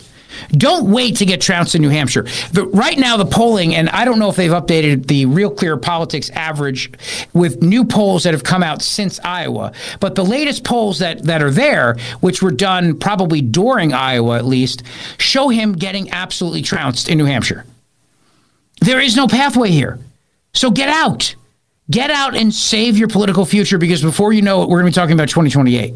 Before you know it, we are going to be talking about 2028. The latest New Hampshire Republican presidential primary, Boston Globe Suffolk poll, has Trump at 50, Haley at 34, and DeSantis at 5. Along with Christie and Ramaswamy, who are not even in the race. Now, do you think, what's the story you tell in 2026 when you go back to New Hampshire? The story you tell in 2026, if you get single digits in the New Hampshire primary, the story you tell is nothing. You don't have a story to tell because you will be remembered as the guy who got so trounced in New Hampshire that he didn't even break potentially double digits. I mean, that's how bad it's looking for him right now in New Hampshire. That's how bad it's looking. Now, look, there's another poll that comes out for New Hampshire, which shows him a little bit better at like 7%. But do you really want to go in there and risk all that, knowing that you're a young guy with a beautiful wife and beautiful kids, and you've got your whole life ahead of you, and you know Trump's going to be the nominee. You know he is. So just do what you have to do now for your own political future. Don't do a suicide mission here, a kamikaze mission, because you have idiot consultants around you who are afraid of losing their paycheck. And that's what I really fear is happening here. I really do. Having been in that world, I know how these consultants think, and I'm telling you, I think what the problem is very often is they sit around with the primary, as the person's called, the candidate, and they convince that person there's a pathway. And you can show all kinds of different things to make anybody believe anything, and they tell that person there's a pathway because they're afraid of losing their paycheck. Because what are they going to do? A lot of these people, it's too late for them to join Trump's team. They might then go run a governor's race somewhere or U.S. Senate race, but we're getting very late on that stuff too. I mean, it's 2024. It's January of 2024. A lot of the good candidates already, they beefed up their teams already. So now you're going to go run a congressional race. You're going to go from running a presidential campaign or being in the inner echelons of that to running a congressional campaign in, Arizona or something like that. And that's fine. That's all well and good. And you should go do that. But that's the problem, is that these consultants sit around with the candidate and they say, stay in. You can do this. Here's what happens. Here's the scenario. And most of it's driven by their own personal anxiety about having to find another job. And some of these people are the absolute worst. I'm telling you right now, some of the worst people I've ever dealt with in my life are political consultants, professional political operatives. They are the worst. These are people who every single candidate that they wind up going with, it's a gravy train for them. It's not out of some sort of philosophical principle. Most of the time, it is about making money. It's about, well, look, everybody's got to make money, and I don't begrudge anybody for that. I don't. But what I begrudge people is when they tell the candidate there's a way to win when they know and everybody knows there is no way to win. And you see these people because they circle people. It's like the very same people. And this guy who is the debate coach for Ron DeSantis was the debate coach for Michelle Bachmann in 2012, who convinced her that she had a chance to become president of the United States of America. And her strong showing in Iowa that she should stay in the race and keep going. These people are bottom feeders. They're bottom feeders. And what needs to happen is that the people that are close to DeSantis who care about his political future need to tell him, get out of this race before Tuesday. Because if you go down on Tuesday, in the spectacular fashion that it's looking like you're going to go down, and maybe it's because, yes, Democrats are helping Nikki Haley, and yes, maybe it's because of all these externalities, whatever, all people are going to remember is you're the guy that came in single digits in New Hampshire. And you don't want that to be how people remember you. Bottom line. That is the big story of the day today, brought to you by our buddy Dr. Mike Veneria, veneriadental.com. Go see him for the absolute best smile. You deserve a beautiful smile, and I'd love for you to have that wonderful, beautiful smile. 855-839-1210 on Twitter at Rich Zeoli. I'm sorry, Matt, what was the text you just sent me? Oh, just that obviously Ramaswamy and Chris Christie have dropped out, but Ron was actually projected to lose to both of them in New Hampshire. And the most recent poll, which is from Boston Globe, it was conducted yesterday, has Ron at 5%. And Vivek's people go to Trump. Christie's people go to Haley. He doesn't break 10%, potentially. No, I mean, even with those two gone, he's still only polling at 5%. He actually, he hasn't moved at all. So that poll was done with them out of the race? Yes. Yeah, that's from yesterday. Oof. There's no point in him staying in. In fact, if he stays in, I think it probably hurts Trump because his supporters, as you've said before, likely go towards Trump and not to Haley. So if he gets out of the race, Trump wins, he kind of looks like a hero. Right. He looks like the guy. He's the Doug Burgum of New Hampshire. He can say he delivered for Trump the way Doug Burgum did in Iowa. With more credibility, I think. But actually mean it. Yeah. Actually help. Yeah. Sorry. I was going to say that 5% actually could make a difference because there are some other polls that, I don't know how reputable they are, do suggest that Nikki is pretty close to even with Trump. But that 5%, again, we assume that DeSantis supporters will go towards Trump. That could make the difference in the race. Yeah, 100%. 100%. And then at that point, then he gets to be on the stage with Trump in New Hampshire and take credit for Trump winning and give the nominating speech at the Republican National Convention. Oh, for sure. Right, and that I think for him is the pathway here. You drop out before Tuesday, you back Trump, you're on the stage with him Tuesday night when he beats Nikki Haley in New Hampshire, and then you give the nominating speech at the Republican National Convention, setting the stage for you to be the front runner in 2028. Now that's a billion years away politically, but for right now, that's a good way to play. That is a good way to play this game. The other way is a way that you will be remembered as the guy who got slaughtered in the first of the nation primary state in single digits and did nothing to help Trump, who wins regardless in that scenario. And then you bring nothing to the table going forward because this is the crucial test. And you have nothing to offer after this. Oof. Sorry, you want to say add to that? I was just going to say, and you kind of win back the Trump crowd because they've soured on Ron DeSantis. I see the tweets all the time.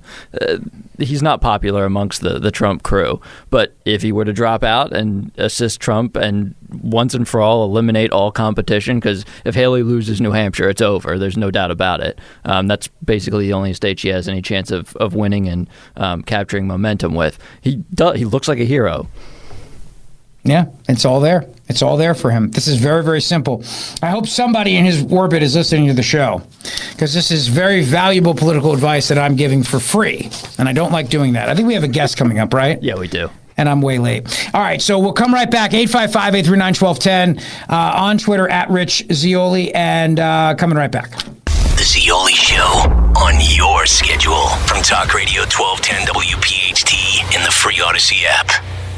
All right, the question, of course, is how do we crush the administrative state? Welcome back to the show. Glad you're here. 855-839-1210 on Twitter @Rich Zeoli. Paul Dans joins me right now. He is the director of the 2025 Presidential Transition Project at the Heritage Foundation. He served in the Trump administration as chief of staff at the U.S. Office of Personnel Management. Hey, Paul, thanks for joining me here in Philadelphia. I appreciate it. Hey, Rich. It's my pleasure.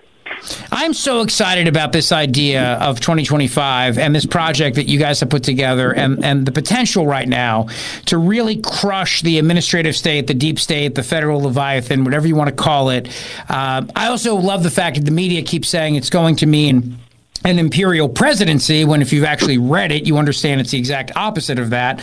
But let's start there. Let's start with what the goal here really is. Yeah, sure. I mean, so much of what the left does is projection of who they actually are. They're always saying we're doing something, which is precisely what they're at work doing. Project 2025 is nothing short of really planning to retake our government, to bring it back to a government of the people, by the people, and for the people. It's conservatives standing up and getting organized to take power day one and support the next conservative president to really roll out the agenda that the American people vote for in November. And it's critical that we as conservatives realize that the federal government was never supposed to be this way, but over the last 100 years with the progressive era and all these, New Deal, reforms. Well, they weren't really reforms. They were critical changes in the architecture of the government. But we now have a permanent government in D.C., and that's the problem. There is a class of folks here who are no longer accountable to the electorate. They have complete job security, and they really feel that their role is to define policy and set it forth. So it's cutting out the voter. And what we're doing with Project 2025 is asking you, the listener, the people who have always thought that there was a problem with Washington, we're now telling you you're going to be the solution. You have to think about coming to Washington and serving. And we want to tell you how this is going to work and give you the training, and then you're going to be the one making the change. Yeah, it's great. A lot of the issue with the bureaucrats is they know they can outlast the conservative president or the conservative cabinet secretary or administrator. So they laugh, when the administrator of the EPA walks in and says, we're going to make this organization more friendly. We're going to make the EPA business friendly and scale back regulations. The bureaucrats laugh because they've been there longer. And they'll be there longer. They are unaccountable, they're unelected, and they really do run the show.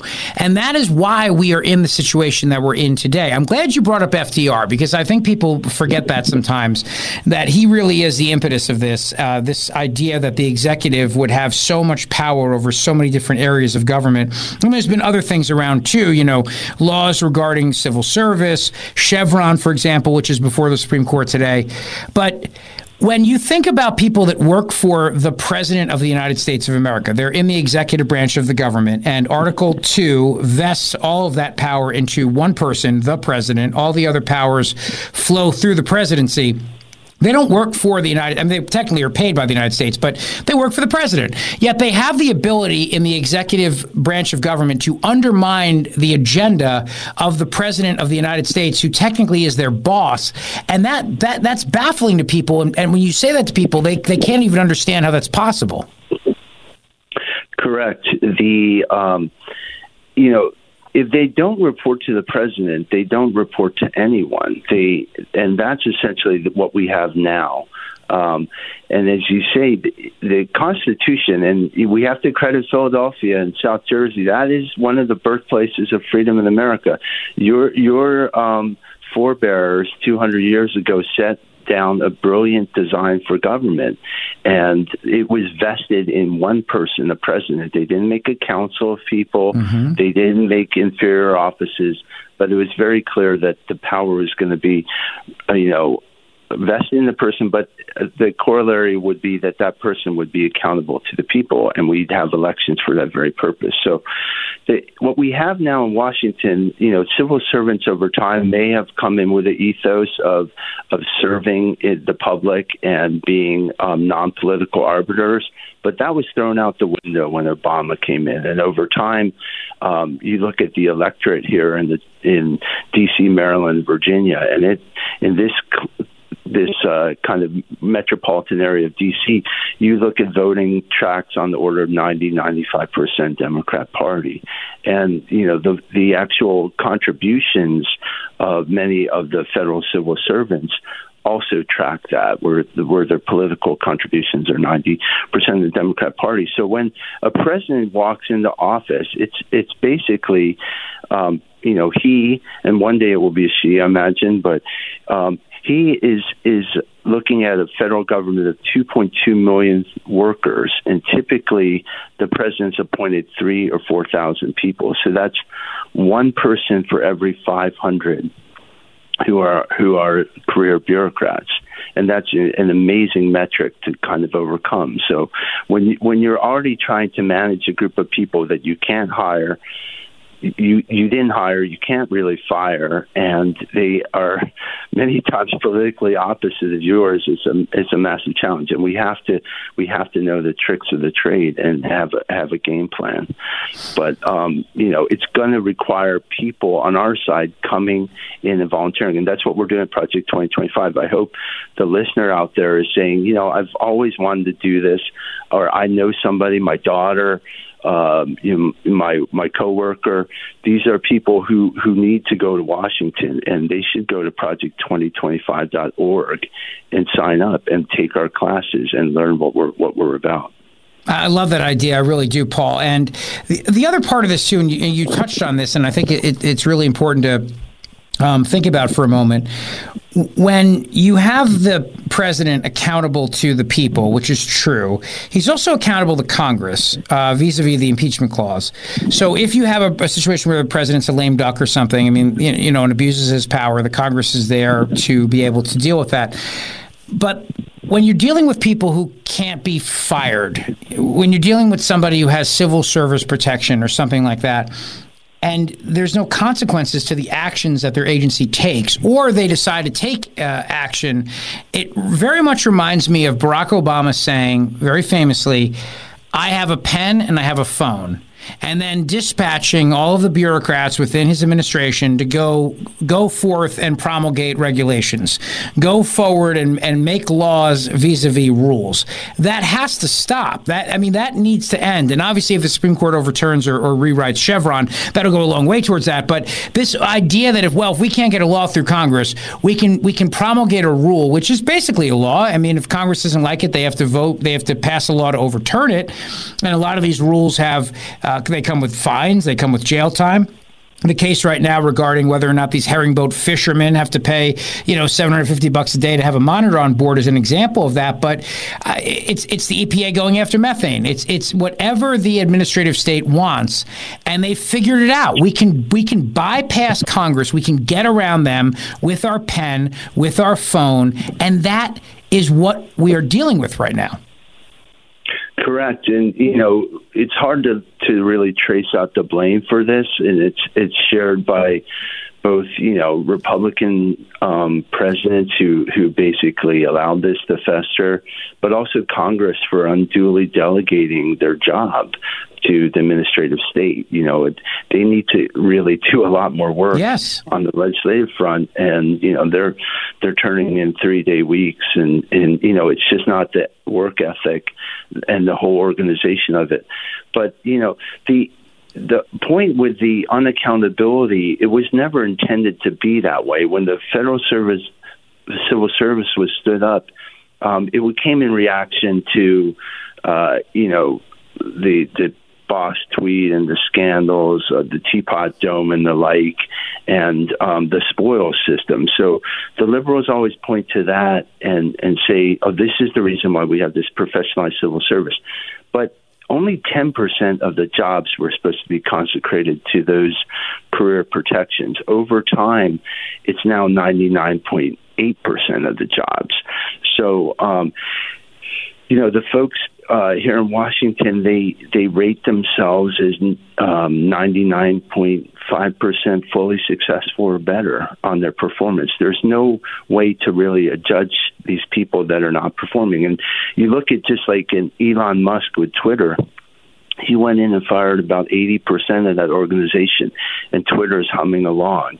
In any enterprise, you're going to find a lot of dead weight, and you need to do periodic clearing and cleaning out. But in the federal government, there really has never been that. It just completely it always is increasing almost exponentially in size. There has been trimming over time, with Reagan, and we have fewer civil servants than we did. But at the same point, the scope of the work they have is so all-encompassing in our everyday life. And I really do hope that with the Chevron case today, that this is the beginning of a real dismantling of this administrative state. And it's really important that people understand that when we talk about the administrative state, this is where the power has been taken from you. You are the ones who gave your power to the federal government. It's a government by consent of the people, and it's yours to take it back. So well said. Project2025.org, building now for a conservative victory through policy, personnel, and training. Paul, I thank you and your team over there at the Heritage Foundation. Between this and hopefully Chevron, we can really take back our country from this administrative state, and it would be a beautiful, beautiful thing for the Republic. Paul Dans, thank you so much for joining me here today in Philadelphia. You are the director of the 2025 Presidential Transition Project, and we appreciate your time. Thank you, Rich. Take care. The Rich Zeoli Show on Talk Radio 1210 WPHT. All right, I got a lot more to get to. Big 6 o'clock hour coming up, including, by the way, an analysis of Chevron and how the Supreme Court dealt with it today. We'll talk to our buddy Zach Smith about that a little bit later in the show today. Tonight, I should say, around 6:30 or so. How did the court rule? But there's other stories, too, that I'm following, including racism in chemistry and breastfeeding. Obviously, there's that. Also, the federal government is going to spend $700,000 on trans-inclusive sex ed for 14-year-olds. Right. A costly program to create an inclusive teen pregnancy program for transgender boys. I'll get to that as well. Plus, we have more of the WEF, more audio from our friends at the World Economic Forum in Davos, where they continue to stun us with all of their ideas to run the world. In fact, here is one of those clips for you of one of the people at Davos trying to once again rule the world. Here is the Chinese Prime Minister discussing how we need to fully implement the UN 2030 agenda for sustainable development. Now, remember something. If Democrats get control of the White House, they're all in on this. Because in addition to allowing the bureaucrats to run our country, they will let the world run our country by just giving away U.S. sovereignty and turning around and saying, hey, we'll join in whatever. If it's fighting disease X, if it's the Paris Climate Accord, whatever it is. And this is the goal of Davos, to surrender sovereignty of every country around the world and join in as one united world, much to Woodrow Wilson's vision from the 19-teens, and have the decisions made by really a global council. I mean, it is something truly out of a Bond movie. And when I hear the Prime Minister of China talk about this, or the Premier of China talk about this, I'm very concerned, as should you, Cut 18. My fourth suggestion is to strengthen cooperation on green development to actively tackle climate change worldwide. Humanity still faces many challenges in addressing climate change and promoting green and low-carbon transition.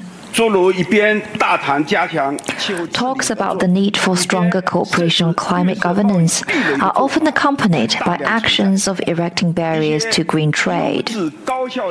Some high-quality and efficient green and low-carbon technologies and products cannot flow freely. It is important that we uphold the principle of common but differentiated responsibilities, better synergize our green development strategies, remove various barriers in this field, and jointly work for a complete transition to a greener economy and society. We need to fully implement the UN 2030 Agenda for Sustainable Development, strengthen global development cooperation, bridge development gaps, and create new cooperation highlights in areas such as poverty alleviation, food security, and industrialization, so as to benefit the people of all countries with more fruits of cooperation. See that? Exactly what I mean. It's even scarier when you listen to it in Chinese. 855-839-1210 on Twitter at Rich Zeoli. Big fourth and final hour coming up straight ahead. Listen, you want to lose weight? I don't blame you, and there's lots of different ways to do it, but I want you to do it the right way, the healthy way, the guaranteed way with NJ Diet. That's right, NJDiet.com. You will lose the weight for good, guaranteed, 20 to 40 plus pounds in only 40 days' time, guaranteed. See, NJ Diet's all natural. There's no shots, no hormones. You don't have to worry about getting a certain face. I saw Jillian Michaels talking about the face of a certain drug that actually, by taking those shots, has the effect of changing your physical face. I saw that the other day, and I laughed thinking how many people right now are taking shots for weight loss. There's all kinds of side effects with that. But NJ Diet's all natural and guaranteed. It works with your body chemistry, and your body chemistry is different from everybody else's. So why not have a plan that's customized for you? And that's what you'll get. Just reach out to them today by going to njdiet.com, njdiet.com, or 855-5NJ-DIET. You'll lose the weight for good. You'll feel great, and it's guaranteed. You have nothing to lose but the fat, and you will burn the fat, and you will keep it off. 855-5NJ-DIET or njdiet.com. Rich Zioli, weekday afternoons 3 till 7.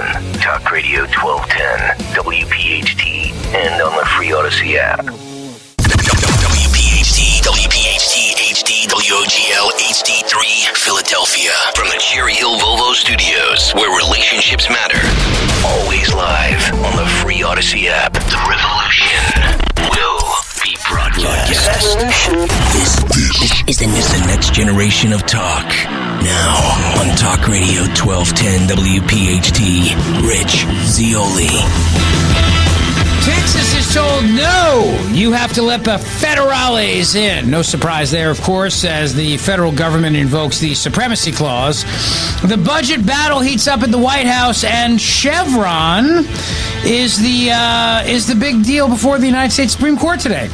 Welcome back to the show. Glad you're here today. 855-839-1210 on Twitter at Rich Zioli. Thank you for being here today. We got a lot going on. And we're covering it all for you. The WEF, we're covering the budget battle, and we're covering, of course, the looming New Hampshire primary, plus the looming snow that we might be getting on Friday. 2 to 3, maybe 4 inches. Cool. Very exciting. I like it. Don't forget, on February 7th is our big event with Terry Hayes. I'm excited for that. I'm looking forward to it, and I would love to see you there. So please join us for that. Just go to 1210wpht.com and get your ticket. Terry Hayes is a brilliant author. I am loving his book, I Am Pilgrim. I love it. It's absolutely fantastic. And Wednesday, February 7th at 7 p.m., at the Rotwith Theater at Rosemont College. We're going to have a wonderful time. We're going to talk about the CIA, Iran, the inner workings of the intelligence community writ large. It's going to be great. If you read his book, I Am Pilgrim, it was truly, to this day, one of the best books I've ever read in my entire life. And I'm loving Year of the Locust. I just can't put it down. Last night I was up reading it till, I think, 1:30 in the morning. So you're going to love getting a copy of that signed by Terry Hayes and have a great conversation. And tickets are very reasonable as well, and include the book and the conversation. Because, whenever I do these events, we always have fun talking about different things. And he's got a great story. He worked on all kinds of movies and wrote different movies, produced them, Road Warrior, Mad Max. We'll have a lot of fun. So that's Wednesday, February 7th, 7 to 8:30 p.m., and please join us for that. Get your tickets at 1210wpht.com. Okay. All right. So let me share with you a couple of other things I wanted to mention to you. Let's see here now. As we continue along with the WEF, let's talk about that for a moment, shall we? And then at 6:30 tonight, we have a guest. We're going to talk about Chevron. The theme of today's show, of course, is dismantling the administrative state and also protecting America from the evil Bond villains in Davos who want to control everything and run everything. Here is a WEF speaker claiming that farming and fishing is ecocide. Yes, farming and fishing. I told you these people want us all to eat bugs. I told you this. And I don't know why the bugs don't have a good lobbyist, because if I were a bug, I would definitely get a good lobbyist, because it seems like nobody minds eating us. I mean, fish don't have feelings. Nirvana told us that. And yet, bugs, I guess, don't have feelings, but yet you can't eat fish, but you can eat bugs. I don't understand the distinction, but nevertheless, cut 22. I mean, ecocide as a word is becoming better known around the world, and the concept is generally mass damage and destruction of nature.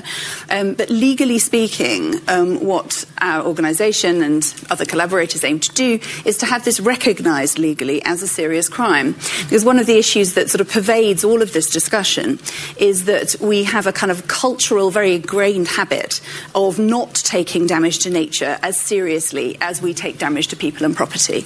And that, I mean, if you're campaigning for human rights, at least you know mass murder, torture, all of these things are serious crimes. But there's no equivalent in the environmental space.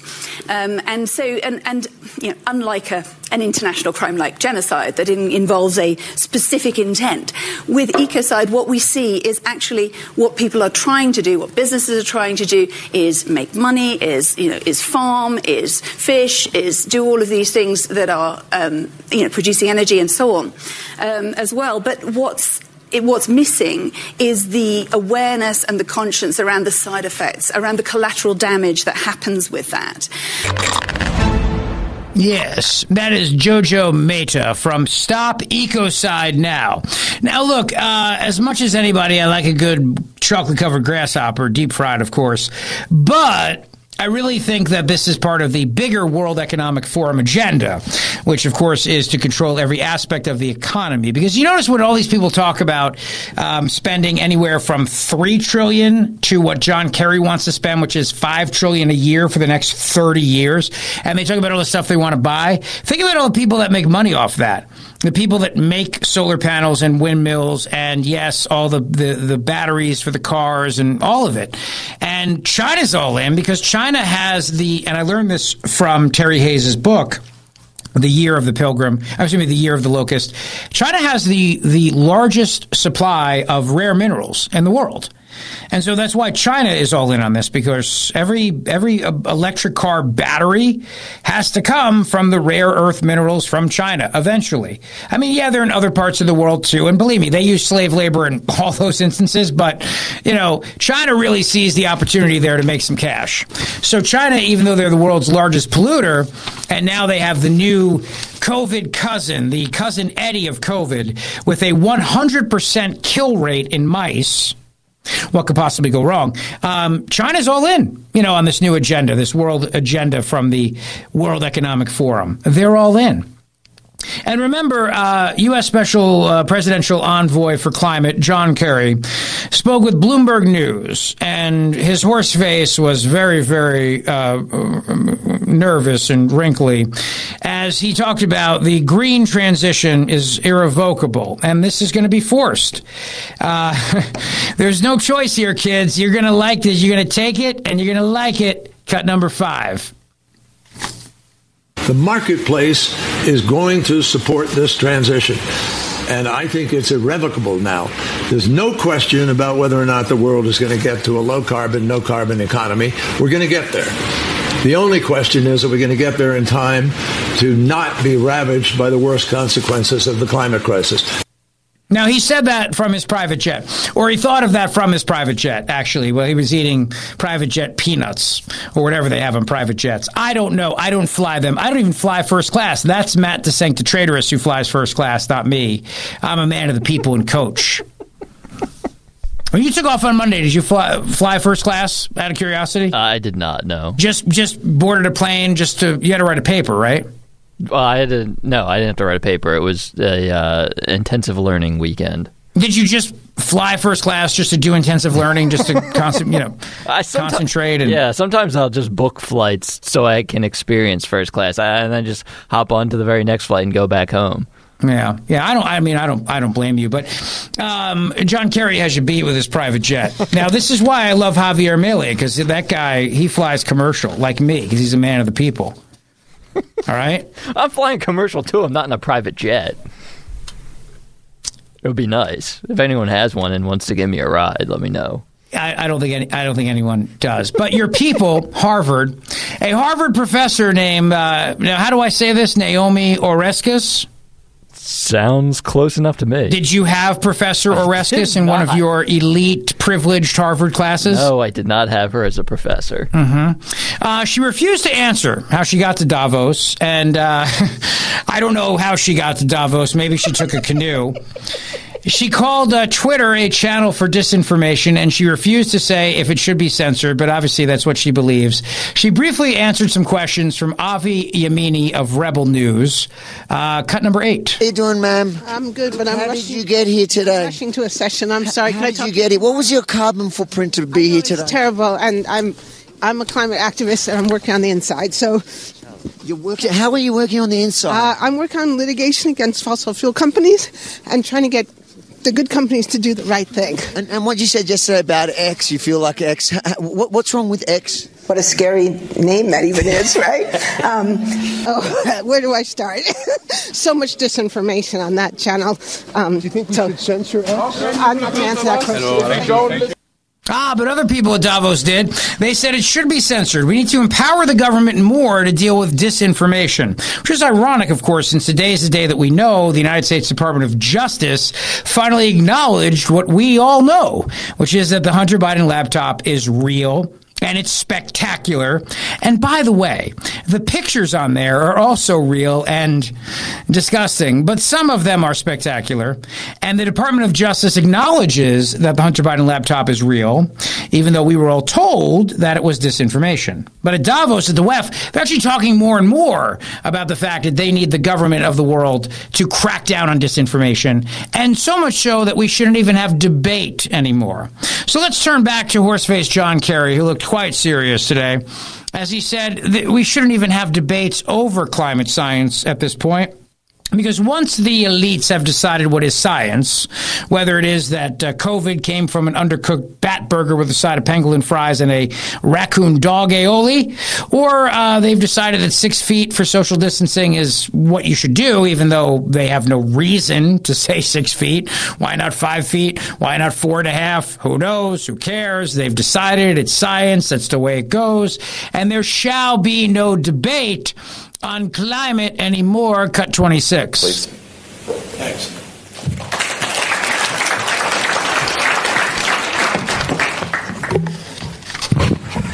Well, David, thank you very, very much. And ladies and gentlemen, and particularly the members Why of do you use this gender? really capable and you will find hugely informed panel. So I'm almost embarrassed in laying out some initial thoughts, and David himself just now gave you a pretty good summary of what is at stake. And if I repeat a little bit, forgive me, but it can bear repetition, folks.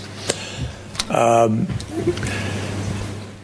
trying to find a way every day to be able to communicate to people what the urgency really is, and why it is that we need to more and more take seriously what the scientists are telling us and what Mother Nature is telling us on a pretty regular basis. Why does she get gender? Last year, 2023, which David referred to, was literally the most disruptive, climate disruptive, most climate consequential, negative year in human history. And as we all know, if you measure, there's a important body of evidence now that's been laid out that really doesn't leave us any space for debate or, frankly, procrastination any longer. There are millions of people already. There it is. You see, there's no debate anymore, all right? The debate is over. So part of what the WEF wants is for you to shut up and do what you're told and not argue with anybody, including all the vegans who remind you that they're vegan every 5 minutes. By the way, the only question I have is if you're talking to somebody who is a CrossFit vegan, do they tell you they're vegan first or that they do CrossFit first? Does anyone know the answer to that question? It's definitely vegan. You think they let you know that they're vegan before they let you know that they do CrossFit? Yeah, vegan's like a whole personality. CrossFit is too, but it is too. Yeah, vegan I think takes priority. So a CrossFit vegan, you think of the two, the first thing they'll tell you is that they're vegan and that they also do CrossFit. Absolutely, because I think my theory is vegans believe they're better than everyone else, and CrossFit, 100%, no doubt. CrossFit's just a brag. That's a good point. Yeah. Now, what if you have a gluten-free CrossFit vegan? Which one? Which order would that be? That they would tell you what they are? I still think because gluten-free people make it a point to tell you they're gluten-free, even if you're not eating with them. They'll find a way.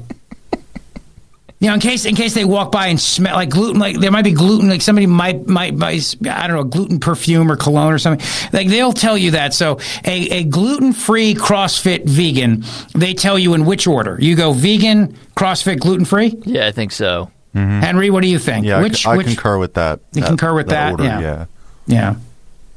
That's probably how I would think that would work out well. But regardless, vegan comes first in every way, shape, and form. Letting people know. Oh yeah, that's a whole identity. That's not just a diet. No, it's not. It's not. It's not a diet, and it's a lifestyle. And yes, they do think that they are better than us. You think you're better than us? Yes, we do. Now snack on this cricket and shut up. But I'm gluten-free. Right. It's in gluten-free breadcrumbs. And I can't have oil because of my skin. Well, don't worry about it. It's also in oil air fryer. An air fryer, gluten-free, deep-fried cricket. That sounds delicious. Coming to a restaurant near you just in time for Philadelphia Restaurant Week. Can a vegan eat a cricket? I don't know what the hell they eat. I mean, they eat soy. Everything they eat is soy, which is why the man boobs. But the thing about the soy you have to remember is that technically that comes from, what, like a green bean or a jelly bean or what is it? Soybean, right? Yeah. How do you know soybeans don't have feelings? How do you know a soybean tree doesn't have feelings? Well, I've been told to talk to my trees if I want to help them grow. I've been told you talk to flowers. How do you know that a soybean tree doesn't have feelings? The cricket definitely has feelings. I don't think they can eat the cricket. So they just said they're gonna send me gluten cologne. Gluten cologne, is that really a thing? I hope so. I hope so too. Thank you, Brian. I would love some. Gluten cologne sounds delicious, but it better be made by vegans. It just smells like bread. Yeah, well, semolina with sesame seeds obviously is my preferred. You know, come on, you walk into a bakery like that. Here's what I know. If the world, eventually one day we'll all have to eat bugs, that's coming. But if I went to the doctor tomorrow and the doctor said to me, I have bad news, you're celiac, I would kill myself on the spot. I would. I would just end my life at that point. Because I can't go through life without eating Italian bread and pizza the real way. I would just end it at that point. I'd be like, you know what? It's been a good ride. It's been fun, but I'm checking out. This is where I check out. You could still eat steak, though. I'm not talking about steak. I'm talking about bread. What does steak have to do with it? That's what I'm saying. You could still eat steak even with celiac disease. But steak is not bread. Why are you bringing steak into the conversation? You said you would take your own life. I'm saying there's still good foods out there that you'd be able to consume. And I wouldn't want to live if I couldn't have a nice piece of bread with my steak. Are you not following me? I get it, but I'm just saying, I think it's an overreaction. You know what? I'll tell you what an overreaction is. Justin Trudeau, man-child Justin Trudeau, who is also, of course, the bastard love child of Fidel Castro. No, you're going to let that go? You're going to let that, the Censorati's going to let that go? Sorry, I was reading a text message that you just sent me. Oh, good. Yeah, that's what I got to do, Henry, from the future. If I just distract him, I can be free to declare that Justin Trudeau is, in fact, the bastard love child of Fidel Castro. It's just that easy. No, it's just that easy. He's distracted, like it's the attention span of a gnat over there. Oh, look, a shiny object. I don't know how you send text messages while you're in the middle of a monologue. Because I'm very good at multitasking, that's how. Clearly. So, man-child Justin Trudeau, who is bears a striking... I'll just say this. He loves a good Cuban sandwich. And he loves a good Cuban sandwich with bugs instead of ham. Because he's also a nut. Anyway, Justin Trudeau says that he's very, very scared of another Trump term.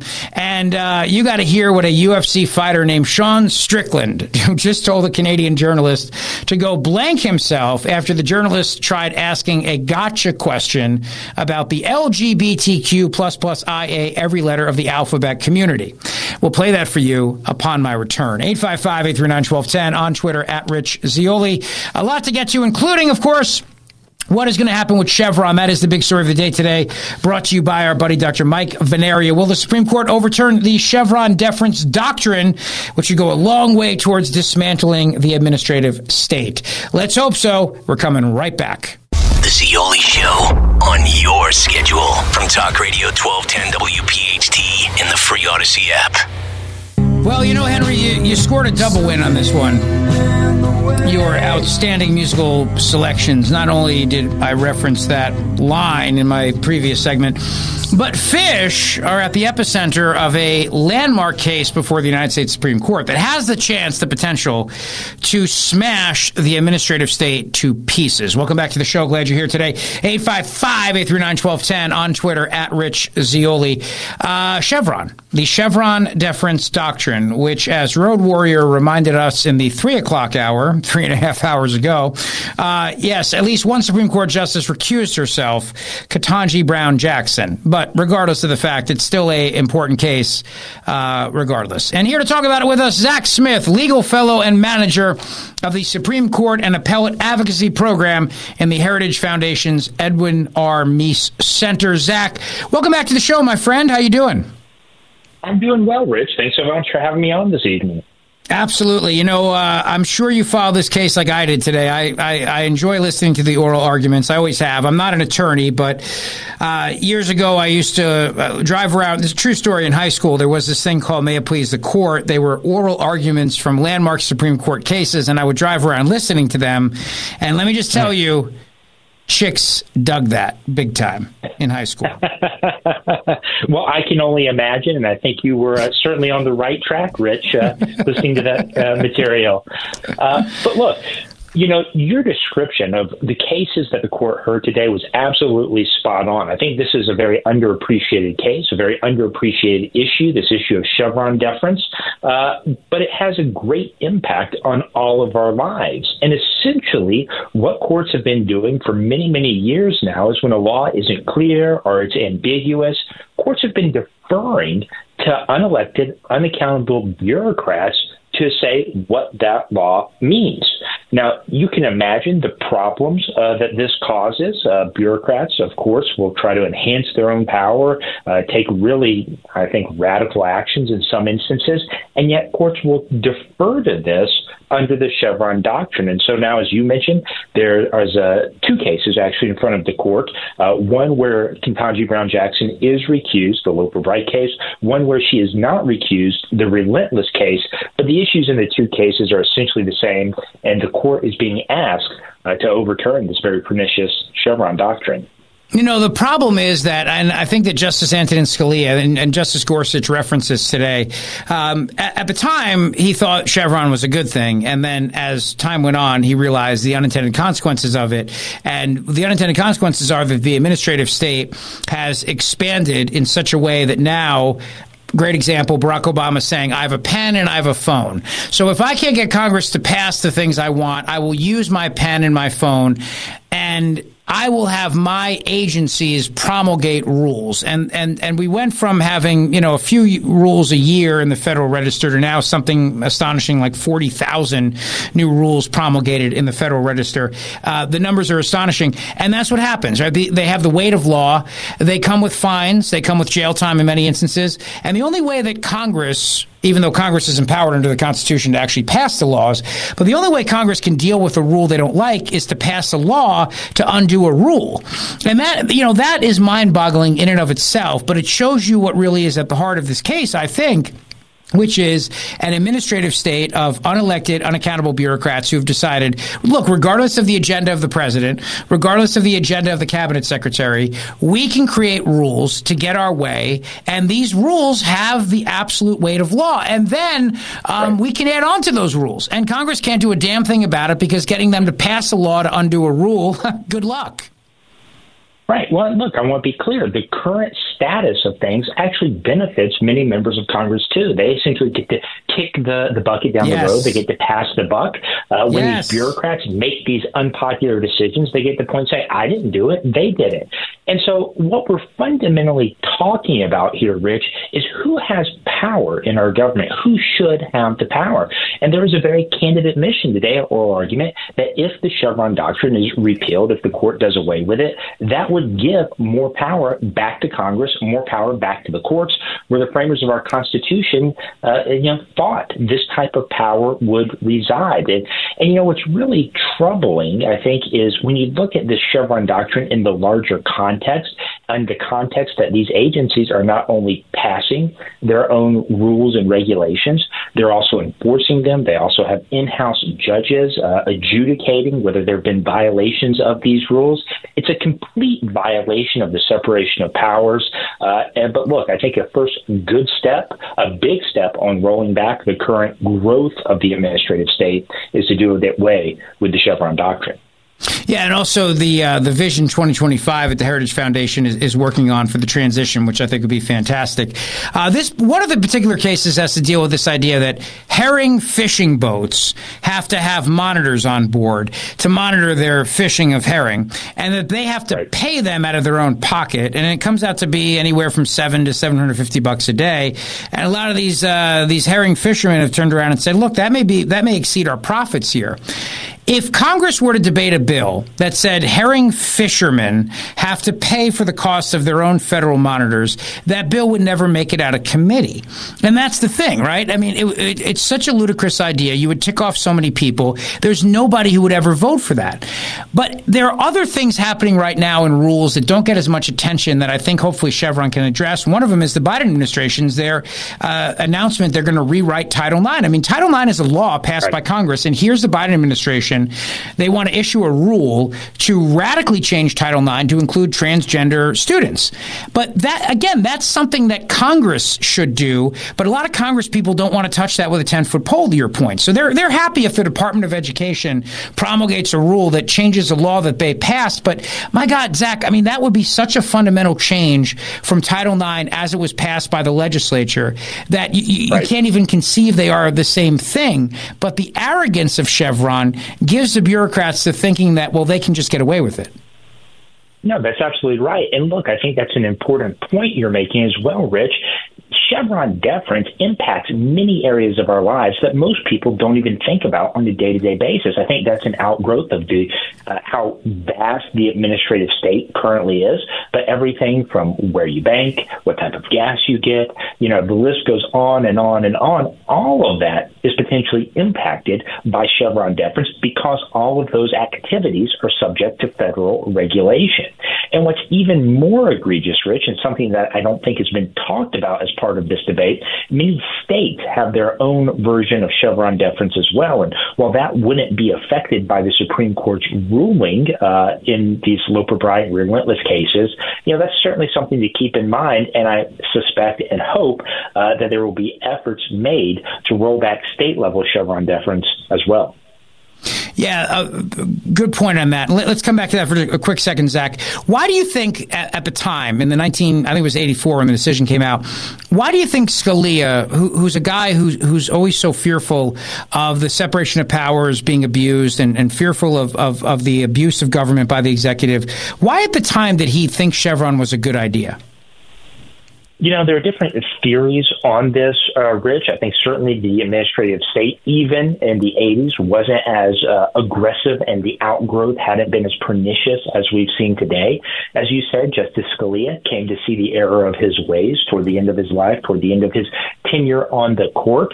But look, I think we sitting today, almost 40 years, 30, 40 years after Chevron deference or some form of it first came about, we see the problems that this approach causes. And in fact, our oral argument today, Chief Justice John Roberts, who I don't always agree with on his decisions, he made the point that, even under Chevron, which is being supported right now as being steady, not changing the law, kind of keeping things on an even keel, he said that's not true because every 4 years when a new administration comes in, agencies change how they interpret the laws. And if courts are deferring to those changed interpretations, essentially every 4 years you get different interpretations of the law, and that cannot stand. So regardless of why Justice Scalia thought, this was a good idea or why he wrote the opinion in the way he did, I think today we can say it's been an utter failure and needs to be done away with. Yeah, well said. I always think about these bureaucrats like cockroaches. They embed themselves into the bureaucracy, and they know they're going to outlast the conservative president or the conservative cabinet secretary. And I mean, how many times over the years do you think they've chuckled? The EPA is a great example, right? Where they've chuckled when a new administrator has come in saying, "We're going to make the EPA business friendly. We're going to work with businesses. We're not going to punish them." How many of those bureaucrats 5 floors below the administrator's office chuckle to themselves, going, "We've heard this before. We were here before you. We'll be here after you. We're not worried about it." That is really at the heart of the problem.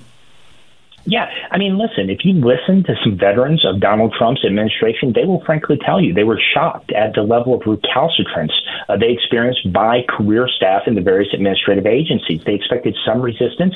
They knew they were facing an uphill battle, but the scope of the resistance, the tools available to these unelected, unaccountable bureaucrats to thwart an elected president's agenda was shocking even to them. That's part of the reason things like Schedule F, reforming the civil service rules, are very important. And I think, regardless of what happens in the next election, that should be a top priority for any incoming administration.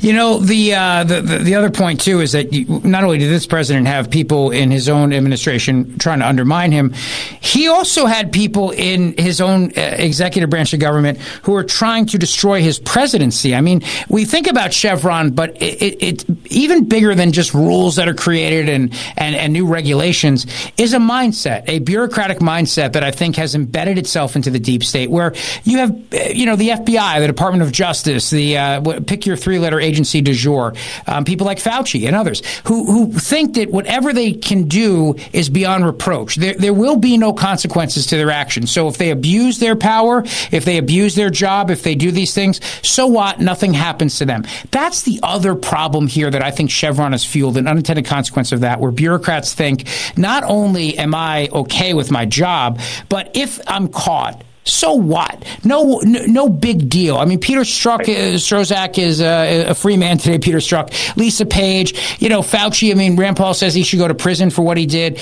but he doesn't. He's not going to go to prison. That's the other problem here too, is holding bureaucrats accountable. I know that Chevron in and of itself won't do that, but maybe Chevron together with the Vision 2025 that you guys have launched for the new administration, maybe these two things coming together, smashing the administrative state, could go a long way towards at least establishing the notion, hey, bureaucrats, you don't get to run this country. Well, that's certainly the goal. I think our elected representatives in Congress and the White House, certainly, that's where the framers anticipated major decisions would be made. That's where major decisions should be made.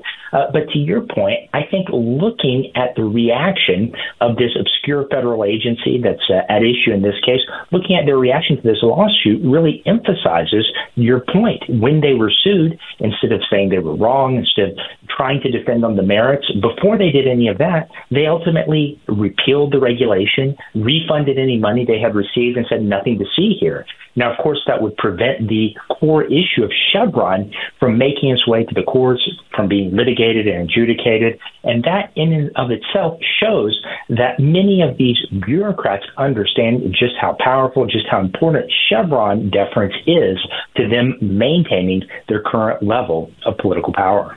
Zach Smith, legal fellow and manager of the Supreme Court and Appellate Advocacy Program in the Heritage's Edwin R. Meese Center. Thanks, my friend. I really appreciate your analysis today. It's been fun. Thanks so much for having me on, Rich. Take care. The Rich Zeoli Show on Talk Radio 1210 WPHT. So Bridget had her appointment yesterday, or today actually, this morning, with Dr. Mike Veneria. He was fitting her for a new mouth guard. My whole family goes to Dr. Mike Veneria, and we have been going for years. I had a procedure last week, as you know. He's a great guy. He's a great dentist, and he is the master of dental implants. Look, when it comes to your smile, please don't mess around here. It's your smile. You deserve to have a beautiful smile. And Dr. Mike Veneria excels at complicated dental implants. That's really his specialty right there, dental implants. If you've had an estimate for dental work, please get a second opinion with Dr. Mike. You can trust him. He's honest. And for over 10 years, he's been voted as the top dentist in New Jersey for that reason. 2 offices to serve you, Cinnaminson and Woodbury, right over the bridge, ready to help you get the perfect smile you deserve. This is a new year and time for a new you. And forget going to the gym and doing a smile tells the world you're happy. A smile sends all kinds of messages to people. You deserve it. So do something special for yourself by giving yourself that $1 million smile.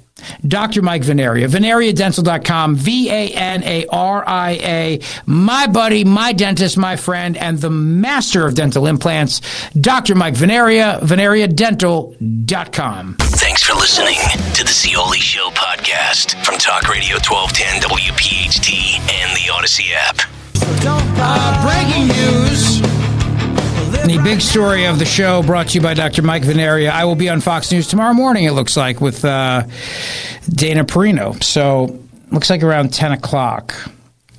They asked me if I was available.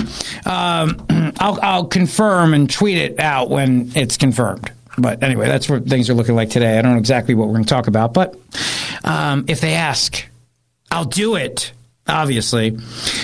The other thing, too, I wanted to mention is that the Biden administration is in some hot water here. So House Republicans are investigating whether Bank of America voluntarily turned over to the FBI a list of customers who made transactions in the days on and around January 6, 2021, the high holy day of the left, and those who purchased firearms with the bank's credit and debit cards. Why? There were no firearms at the Capitol on January 6th.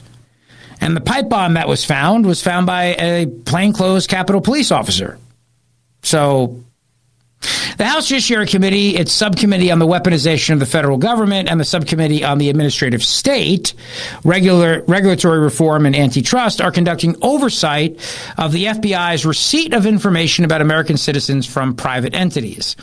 Representative Jim Jordan of Ohio, who chairs the Weaponization Subcommittee, and Representative Tom Massey of Kentucky, who chairs the other subcommittee on the administrative state, told Bank of America CEO Brian Moynihan in a letter obtained by Fox News Digital that they want more information on the bank's cooperation with the FBI. Quote, "We require your cooperation in investigating these facts." So they asked for all records related to the provision of customer data by June 8th, The investigation comes after an FBI whistleblower testified to the committee that Bank of America, with no directive from the FBI, data mined its customer base by compiling customers who used a Bank of America debit or credit card between January 5th and January 7th, 2021. Why? Nobody used guns at the Capitol on January 6th. What is the point of that? It was not an armed insurrection. That's the point. There was no. That's why it's not even an insurrection. I mean, typically, if you're going to have a revolution, people bring guns. People usually bring guns to a revolution. Jordan and Massey explained to Moynihan that the FBI whistleblower told the committee that it was provided to the FBI voluntarily and without any legal process, and all these customer names were turned over. The committee was told separately that people who had previously purchased a firearm with a Bank of America product were elevated to the top of the list regardless of when and where the purchase was made. Retired FBI Supervisory Intelligence Analyst George Hill was one FBI whistleblower who shared the information. He said Bank of America compiled the list, and then on top of that list, they put anyone who had purchased a firearm during any date on the list, and he said it's a huge list. Bank of America created targeted transactions in Washington, D.C. and the surrounding area. The testimony was corroborated by the testimony of his former FBI supervisor, special agent in charge of the Boston field office. He testified that he learned of Bank of America's move through another special agent in charge of counterterrorism in Boston. Jordan and Massey wrote together and said the following: the testimony is alarming. According to veteran FBI employees, Bank of America provided, without any legal process, private financial information of Americans to the most powerful law enforcement entity in the country. This information appears to have had no individualized nexus to particularized criminal conduct, but was rather a data dump of Bank of America customers' transactions over a 3-day period. This information undoubtedly included private details about Bank of America customers who had nothing at all to do with the events of January the 6th. Well, look, the TSA is monitoring you if you flew into the Capital Region in that time period, whether or not you were even in the District of Columbia, whether or not you were at the Capitol building. They're monitoring you. You're on a list somewhere. The left will never give this up, and they will continue to use it, just like I told you on January 7th. They will continue to use this as an excuse to spy on you, surveil you, know all the details, get all your information, all of it. All right, listen, the great one, Mark Levin, is up next. Keep the conversation going on Twitter. Get your tickets to see me and Terry Hayes on February 7th. Have a great rest of your night. Thank you for listening. See you tomorrow. Rich Zeoli, weekday afternoons 3 to 7. Talk Radio 1210, WPHT, and on the free Odyssey app. T-Mobile has invested billions to light up America's largest 5G network, from big cities to small towns, including right here in yours. And great coverage is just the beginning. Right now, families and small businesses can save up to 20% versus AT&T and Verizon when they switch. Visit your local T-Mobile store today.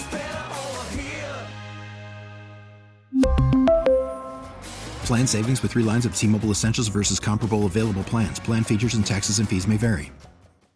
Hey, Rob Bradford here. I have set out on a mission with my good friends at FanDuel to prove what I have known for some time. Baseball isn't boring.